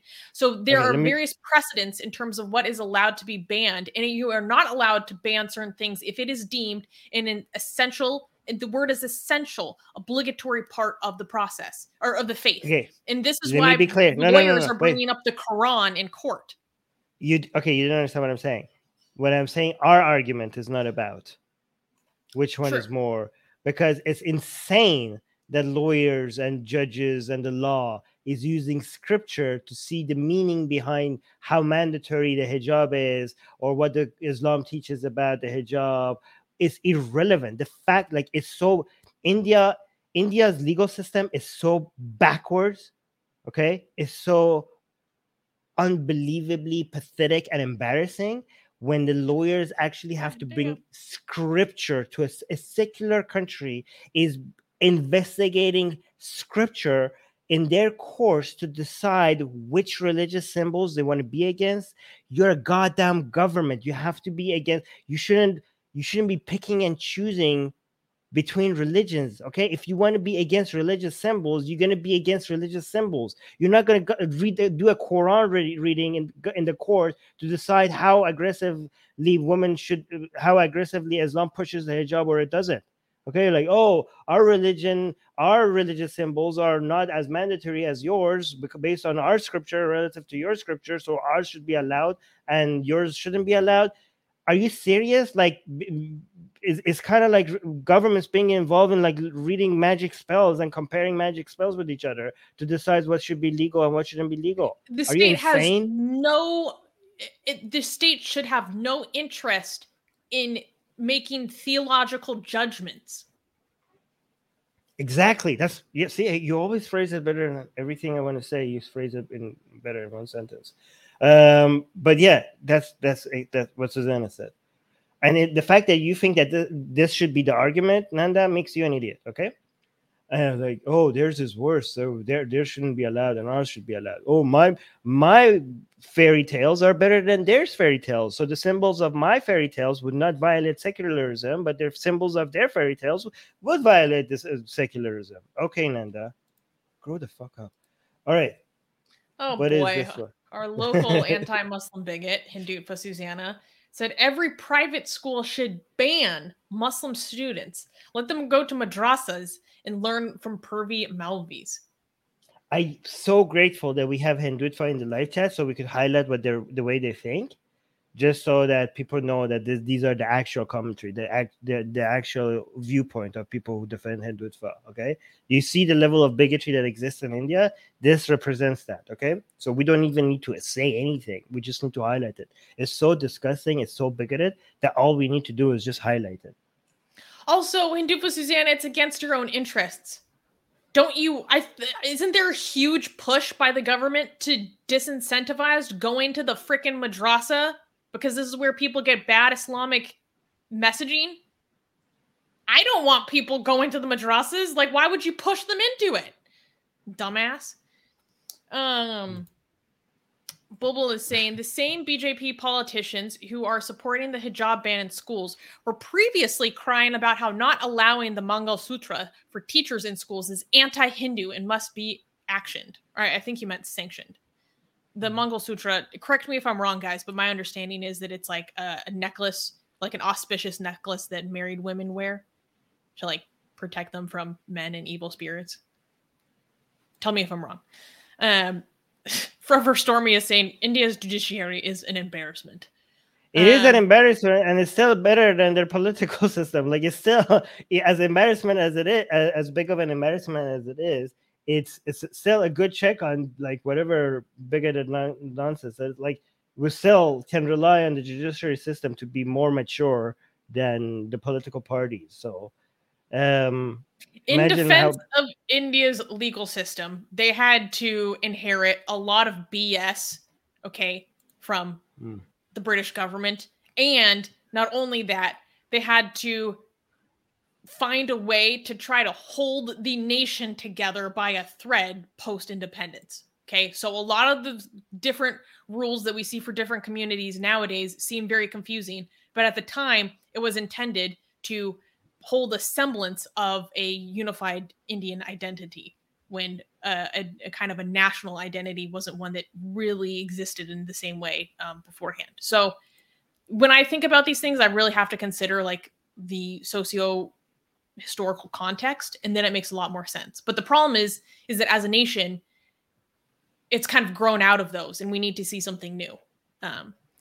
Secular Rarity is saying, hold on. Before we pass judgment on the defendant today, I think we should all hear about what Dumbledore has to say about unicorns. Yeah, exactly. That's what India's justice system sounds like. Okay. So, yeah, read this one, and then we'll go to the next news. Geisha American is saying, my fairy tales have replicating monkeys and flying dragons, therefore are superior fairy tales. True. All right, can we clap for the next news? Yes, we can. Yes. Next news. Kuwait strikes down anti-trans law. On February 16th, the Constitutional Court of Kuwait overturned Article 198 of the Kuwaiti Penal Code, which criminalizes, quote, imitating the appearance of a member of the opposite sex. In a publication in 2009, the United Nations Human Rights Committee insisted that Article 198 is a violation of the Yogyakarta principles guaranteed by the International Convent of Civil and Political Rights. In December 2021, the Constitutional Court of Kuwait accepted a legal challenge against Article 198. The major ruling was warmly welcomed by human rights activists and advocacy groups for the LGBTQ community. Amnesty International called the verdict a breakthrough for transgender rights. Sheikha Salmin, an activist and lawyer involved in the case of a persecuted transgender woman, welcomed the ruling and also warned by saying the fight is going to be vicious for sure. Meaning that the conservatives are not going to let this, they're not going to take it lying down. What motivated them to push forward with this? Like, is international pressure? So, not really. There was a case of this one frequently persecuted or judicially harassed transgender women that really pushed this to the forefront. Let me really quickly. So October, Mahal al-Mutari, a 40-year-old trans woman, was sentenced to 2 years in prison and a fine of 1,000 Kuwaiti dinars for, quote, imitating the opposite sex, among other. A lawyer told Human Rights Watch at the time that the court had used al-Mutari's social media videos as evidence to convict her, as she could be seen wearing makeup, speaking about her trans identity, allegedly making sexual advances, and criticizing the Kuwaiti government. Al-Mutari told Human Rights Watch that it was the 6th time she had been arrested due to her trans identity. She is currently being held in Kuwait's central prison for men. And then, so her lawyer was the one saying that this is a step in the right direction, and that this article was unconstitutional and that couldn't be debated. And yes, they're like, there's going to be a lot of backlash for this, but it's been ruled in. Specifically, it was, quote, inconsistent with the Constitution's keenness to ensure and preserve personal freedom. So we had a story, wasn't this our earlier story about Kuwait as well with the yoga stuff? Yes. Okay, so we were suggesting in that story that Kuwait is going backwards, but this one suggests that they're going forwards, right? Like that was like, so what do you think? It's a mixed bag, because in the previous story where we're talking about the crackdown on the yoga situation, that's about the authorities exerting their power to stop this from happening. And, conservative figures really speaking out against this. For people who don't know, we were talking about women not being able to do yoga because it was sexual and depraved and pagan. So indecent. Indecent. And yoga was being banned in Kuwait. So it seemed like things were getting more Islamic in Kuwait, but now we're getting this story about striking down anti-trans law, which I think kind of suggests, a big difference is that there's a large difference between the judiciary making a decision about the constitutionality of something and then actually the state using its power to enforce various attitudes, which is what we saw with the previous stories about the crackdown on the yoga retreat. So they just happened to use the fact that they apparently didn't have the right permitting to prohibit this event from happening. Right? So you're saying what you're saying is Kuwait is actually getting more Islamic in attitude. It's about the tools that they have with the law is limited to be able to express that increased Islamization, right? So even with the yoga stuff, they had to go after it with stuff that hadn't anything to do with the accusations that they were making. Like they didn't have the tool.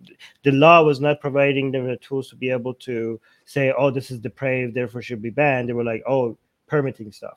And with this, even if Kuwait is getting more Islamized, legally they don't have the tools to fight this because it's in the constitution. So, like, if the lawyers want to strike down anti-trans laws, if it's directly against the constitution, even if conservatives are getting the upper hand, it's just hard to fight this because the constitution is not on their side, right?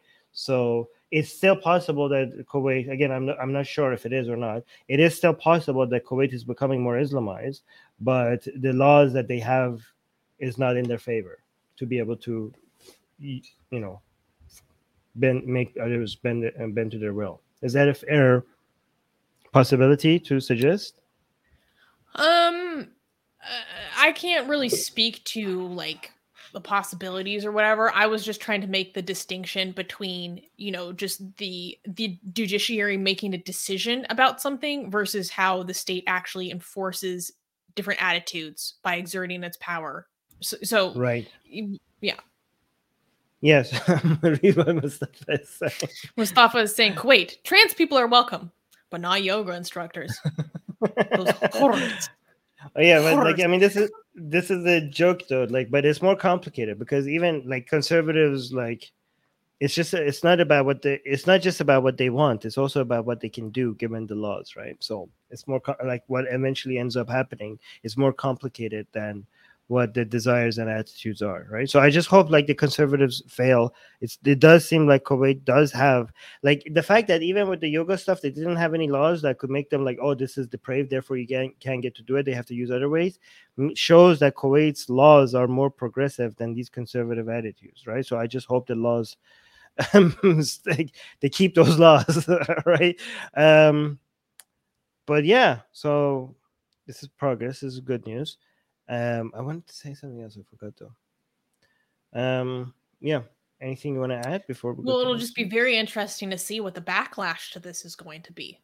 Right. So just because this article or this penal code this article of the penal code has been, struck down, that doesn't mean that there aren't going to be other forms of law that they use to go after gender nonconforming people, because that was certainly the case in America, particularly here in San Francisco. There were a lot of anti-cross-dressing laws, and then when those were struck down, they would go after them with other things, technicalities. So I wouldn't be surprised if that happens too. But that is really bad. But removing tools, that is still progress. People can some people might be motivated to be like, oh well, they're still going to do this and this and that. Like removing the tools that they have, the legal tools that they have to go after trans people, that is still progress. That will still limit what they can do. So that is, it's not a black and white thing, right? Okay. All right. Can you talk to the live chat while I go to the bathroom before we do the last news? All right, I'll just read some. Okay, go ahead. I'll just read some chat.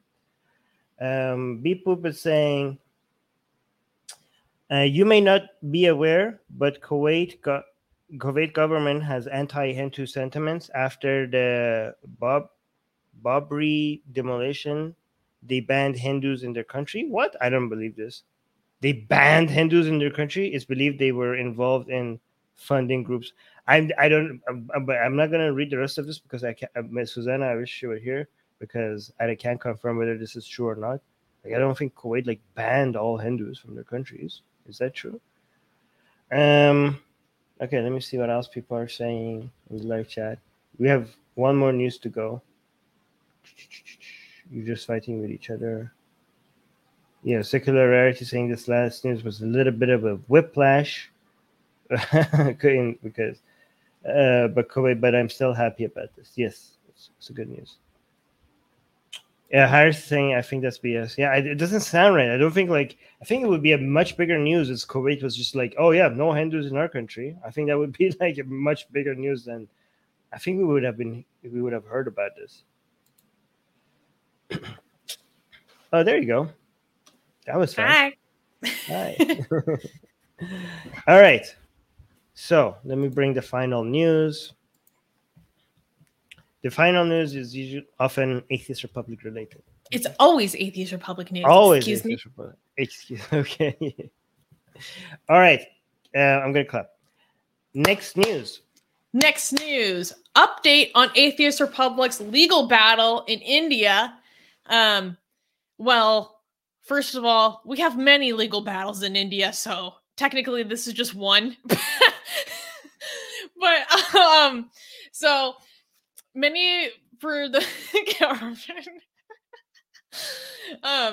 so the one that I'm talking about is, for those who are not aware, back last year there were some very butthurt people who brought forward complaints against Twitter because of some of our tweets.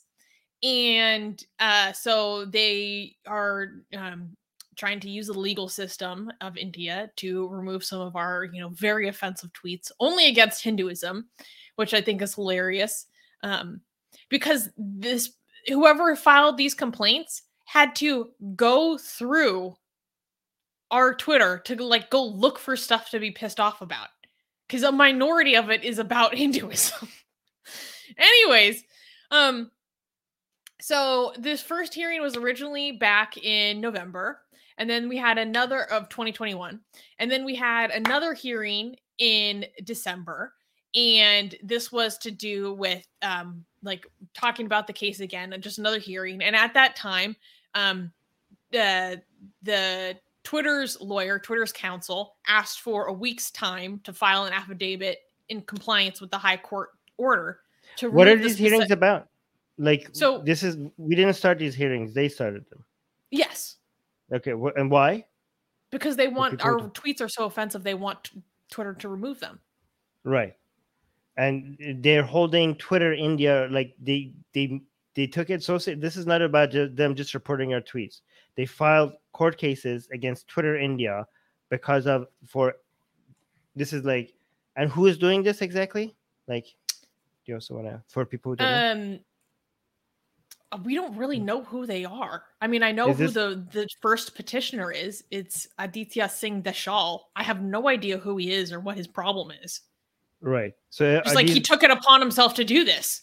Because we have had government officials coming after us, but this is and we also had police reports filed against us. But this is separate. These are some private individuals who just took it upon themselves to take Twitter India to court because of our tweets. Yes.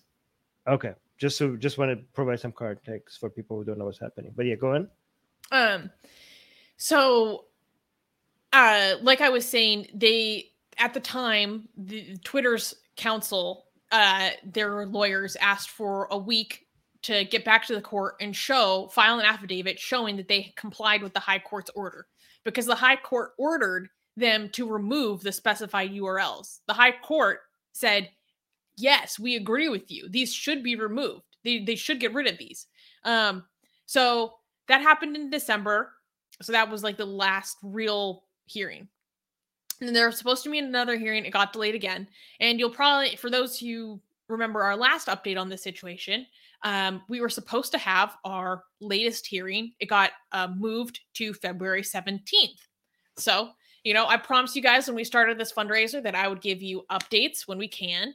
So obviously today is the 26th.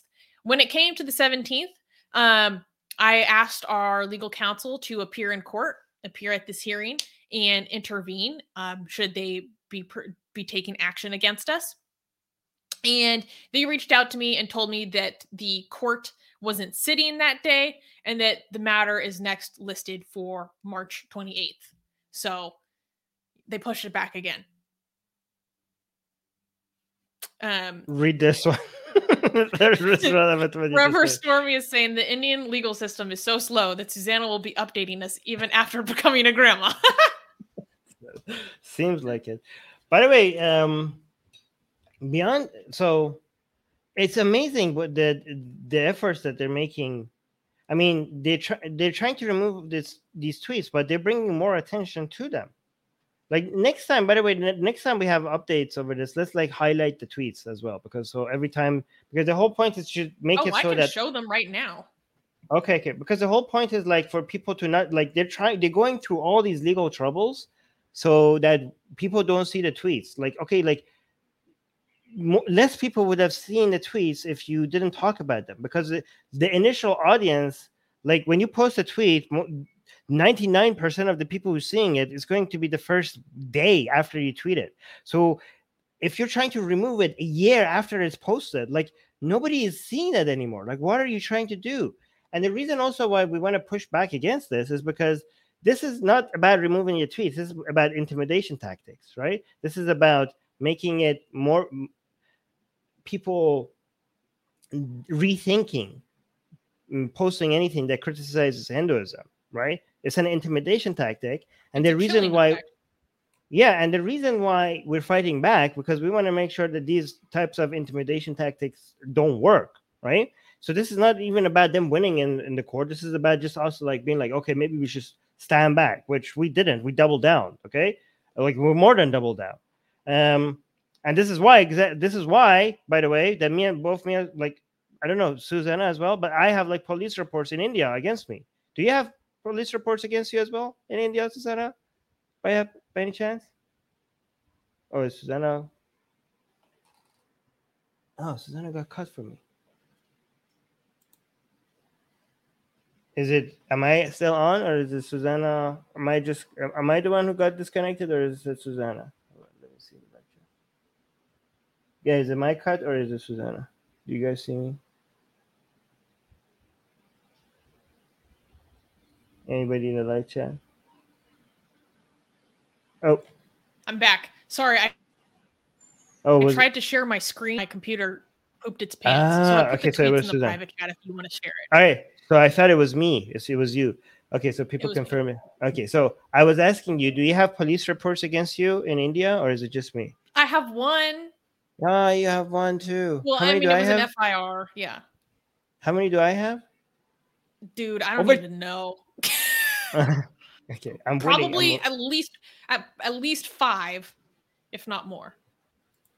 Okay, so we wanted to go to India, by the way, and we can't anymore. I don't know. But what do you think is going to happen if I go to India? Would I get arrested because of all these police reports?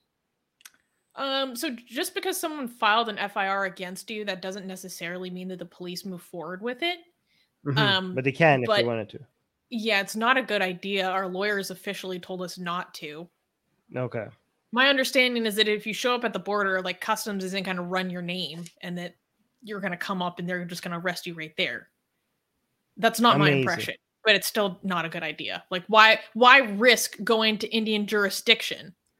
That's the real problem. Going to Indian jurisdiction where you would be subject to these laws. Over tweets, guys. Like, I can't go to India, okay, which was on my bucket list, by the way, because of tweets talking about Hindu goddesses, about drawings, because of drawings of Hindu goddesses.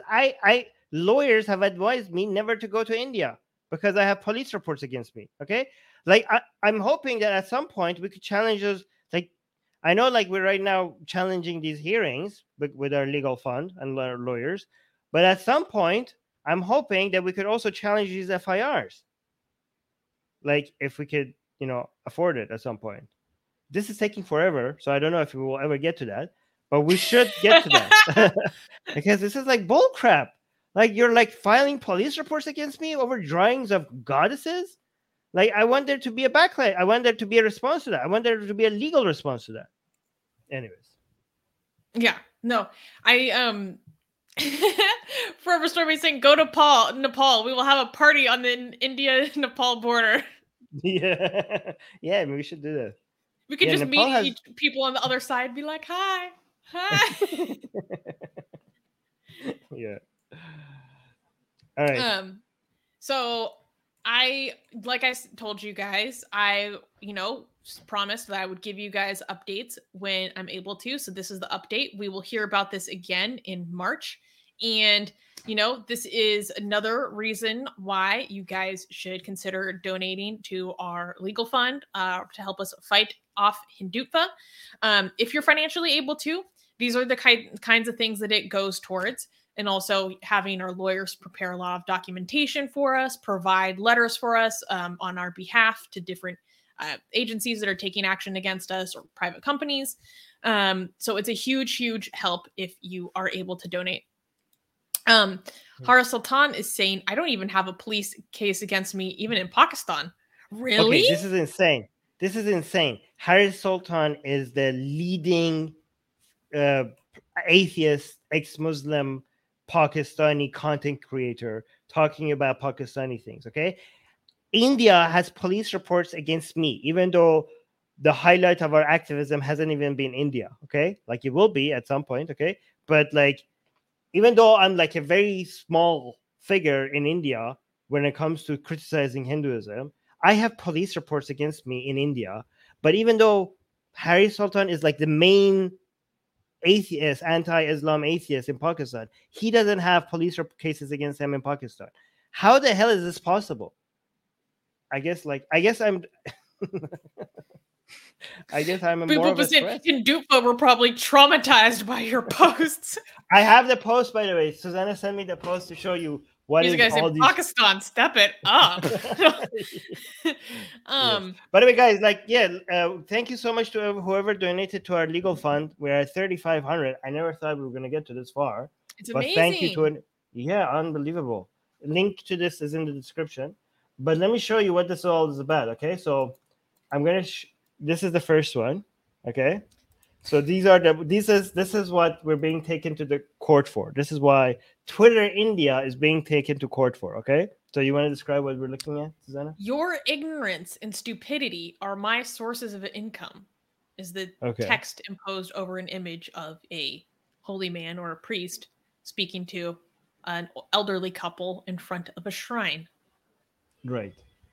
So this is a very standard anti-religion post that we have had made about Christianity and Islam and Judaism. Very many. We have many memes like this, and nobody has taken us to court for any of those.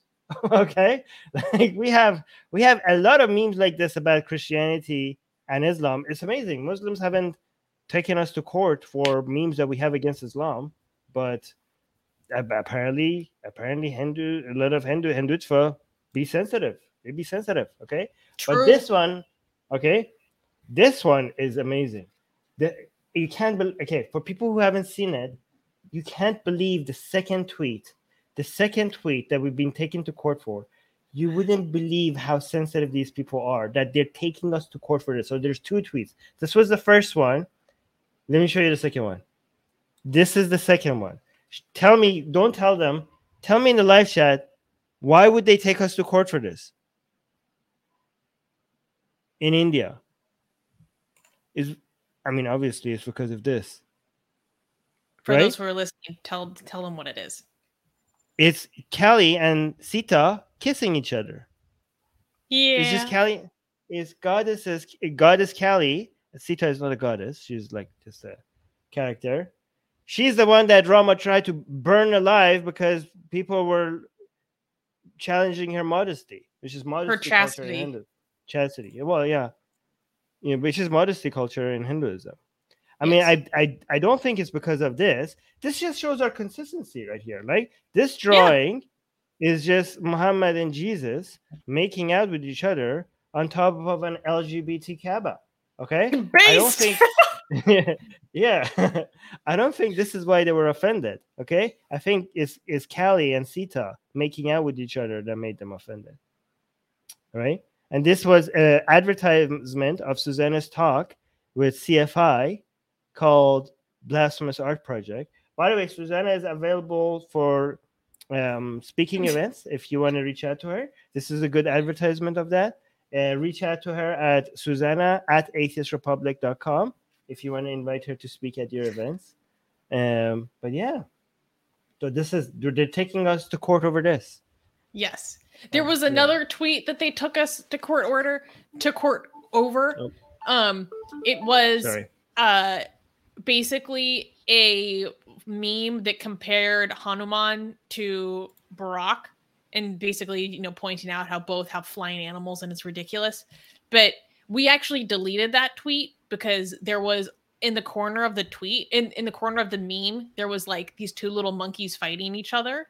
And we deleted that live on air because we're like, this is actually not, this presents it as dehumanizing towards religious people. We didn't notice that little thing at the corner. When we saw that we deleted that. We were against that meme ourselves. We just didn't, that little thing in the corner was not, was something that we missed. But this one is fine. They were just sad they couldn't make it to my talk, so they had to take it down. Okay, so Harris is saying, it's so strange. I've criticized Hinduism in a much harsher manner, but they don't come after me. You should try harder, Harris. Like, I saw 1 police reports against me. Yeah, try harder, Harris. Okay. Yeah. I'm kidding. Well, because Secular Rarity is saying, Susanna sounded kind of happy when she said that she had 1 police report against her in India. It feels like a badge of honor because all of my friends who are on Twitter get these notices that the Pakistani police are trying to take down their tweets. And I feel like that's how you've arrived as an atheist or specifically anti-Islam activist. I was like, this is your right of honor. This is how you get baptized. This is how you made it. And my Twitter got deleted before I ever got to that point. So I feel like this is the best I can do. I'm like, I finally get some of the fun.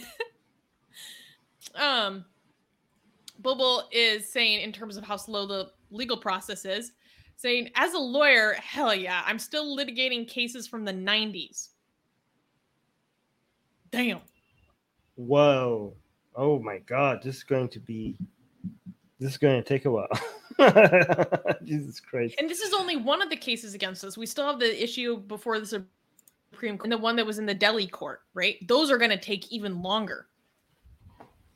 We should do a fundraiser for a better computer for you, given how much you freeze.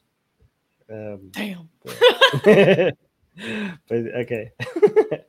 Oh yeah, by the way, Armin, you're gonna go to Europe again for celebrating the Sin? I think so. I'm not sure, but maybe. And guess what, Harris? Yes, Susanna is. So there's that. So I'm hoping I could join as well. We'll see. I'm so excited. Yeah. Anything else you want to highlight in the lecture? Bull was saying an actress got police complaints filed against her for saying God measured her bra size. Oh my God. Like, if God created her, didn't he? This one I had to highlight because I have an issue with this. I think Armin first got close with them. By them, he's talking about Hindu apologists, right? And out of nowhere, did blasphemy that hurt them. What? Probably. Okay, I never got close to, like, the people you're referring to are like Hindutva and bigots, okay? I never got close to them. They just liked me because of my anti-Islam blasphemy. I was like, from the very beginning, when I realized that a group of people are being like bigoted, I would never want to be associated with them. They thought I was in their camp. I was never in their camp. Yay, Harris is happy they're coming. It would be so much fun again. Yes, it would be. We're gonna have so much fun, dude. Cool. Absolute nonsense. What? Oh, I'm gonna be unleashed. Oh, okay. In Europe, I haven't traveled in a really long time. I'm very excited. Oh my God. Okay, I hope I get to come as well. All right. Look, I want to see that. All right. Oh, this guy that thinks we're biggest is inviting you to a speech. Now that Susanna is invited for a talk in India, waiting for her to arrive into an Indian jail directly from the airport. Oh, wow. Congratulations, showing you how sensitive and you are and what you represent. Like, it's so amazing. These people just out themselves, right? To just want, like, this guy, by the way, is like a Hindutva apologist in the live chat, constantly being butthurt over the things that we're saying, right? These guys are saying co-parter. Yeah, I know. Bring it back up because it's so embarrassing. They're so pathetic. They're so weak. They're so butthurt, and like they have to just like they just dream about us paying the price, and the fact that we haven't just makes them burn so hard, right? Yeah, keep burning, or you keep crying over the fact that we didn't suffer the way you wanted to, right? Keep wishing, like keep making comments like this in our live chat so we could highlight it, so for more people to see how pathetic you are and what you represent. Thank you for making our job a lot easier. All right. That was that. Guys, make sure you like the video. Make sure you share our channel. And make sure you subscribe to our newsletter. Our blasphemous art, a lot of these blasphemous art that we mentioned to you, it will be gifted to you in the first welcome email when you subscribe to our newsletter. They're beautiful, they're gorgeous, they're sexy, and they're blasphemous. Nobody does blasphemy like Atheist Republic. So if you want to see all of that, link in the description. They're free. If you subscribe to our newsletter, you get that for free. And then if you stay subscribed to our newsletter, every week we'll send you new art. We make new art every week, and we'll send it to you every week, okay? So that's a huge incentive for everybody to be subscribed to our newsletter. Link in the description, all right? Yes, and Harry's saying they will keep crying. Exactly. All right, guys. Talk to you next week. Bye. Bye.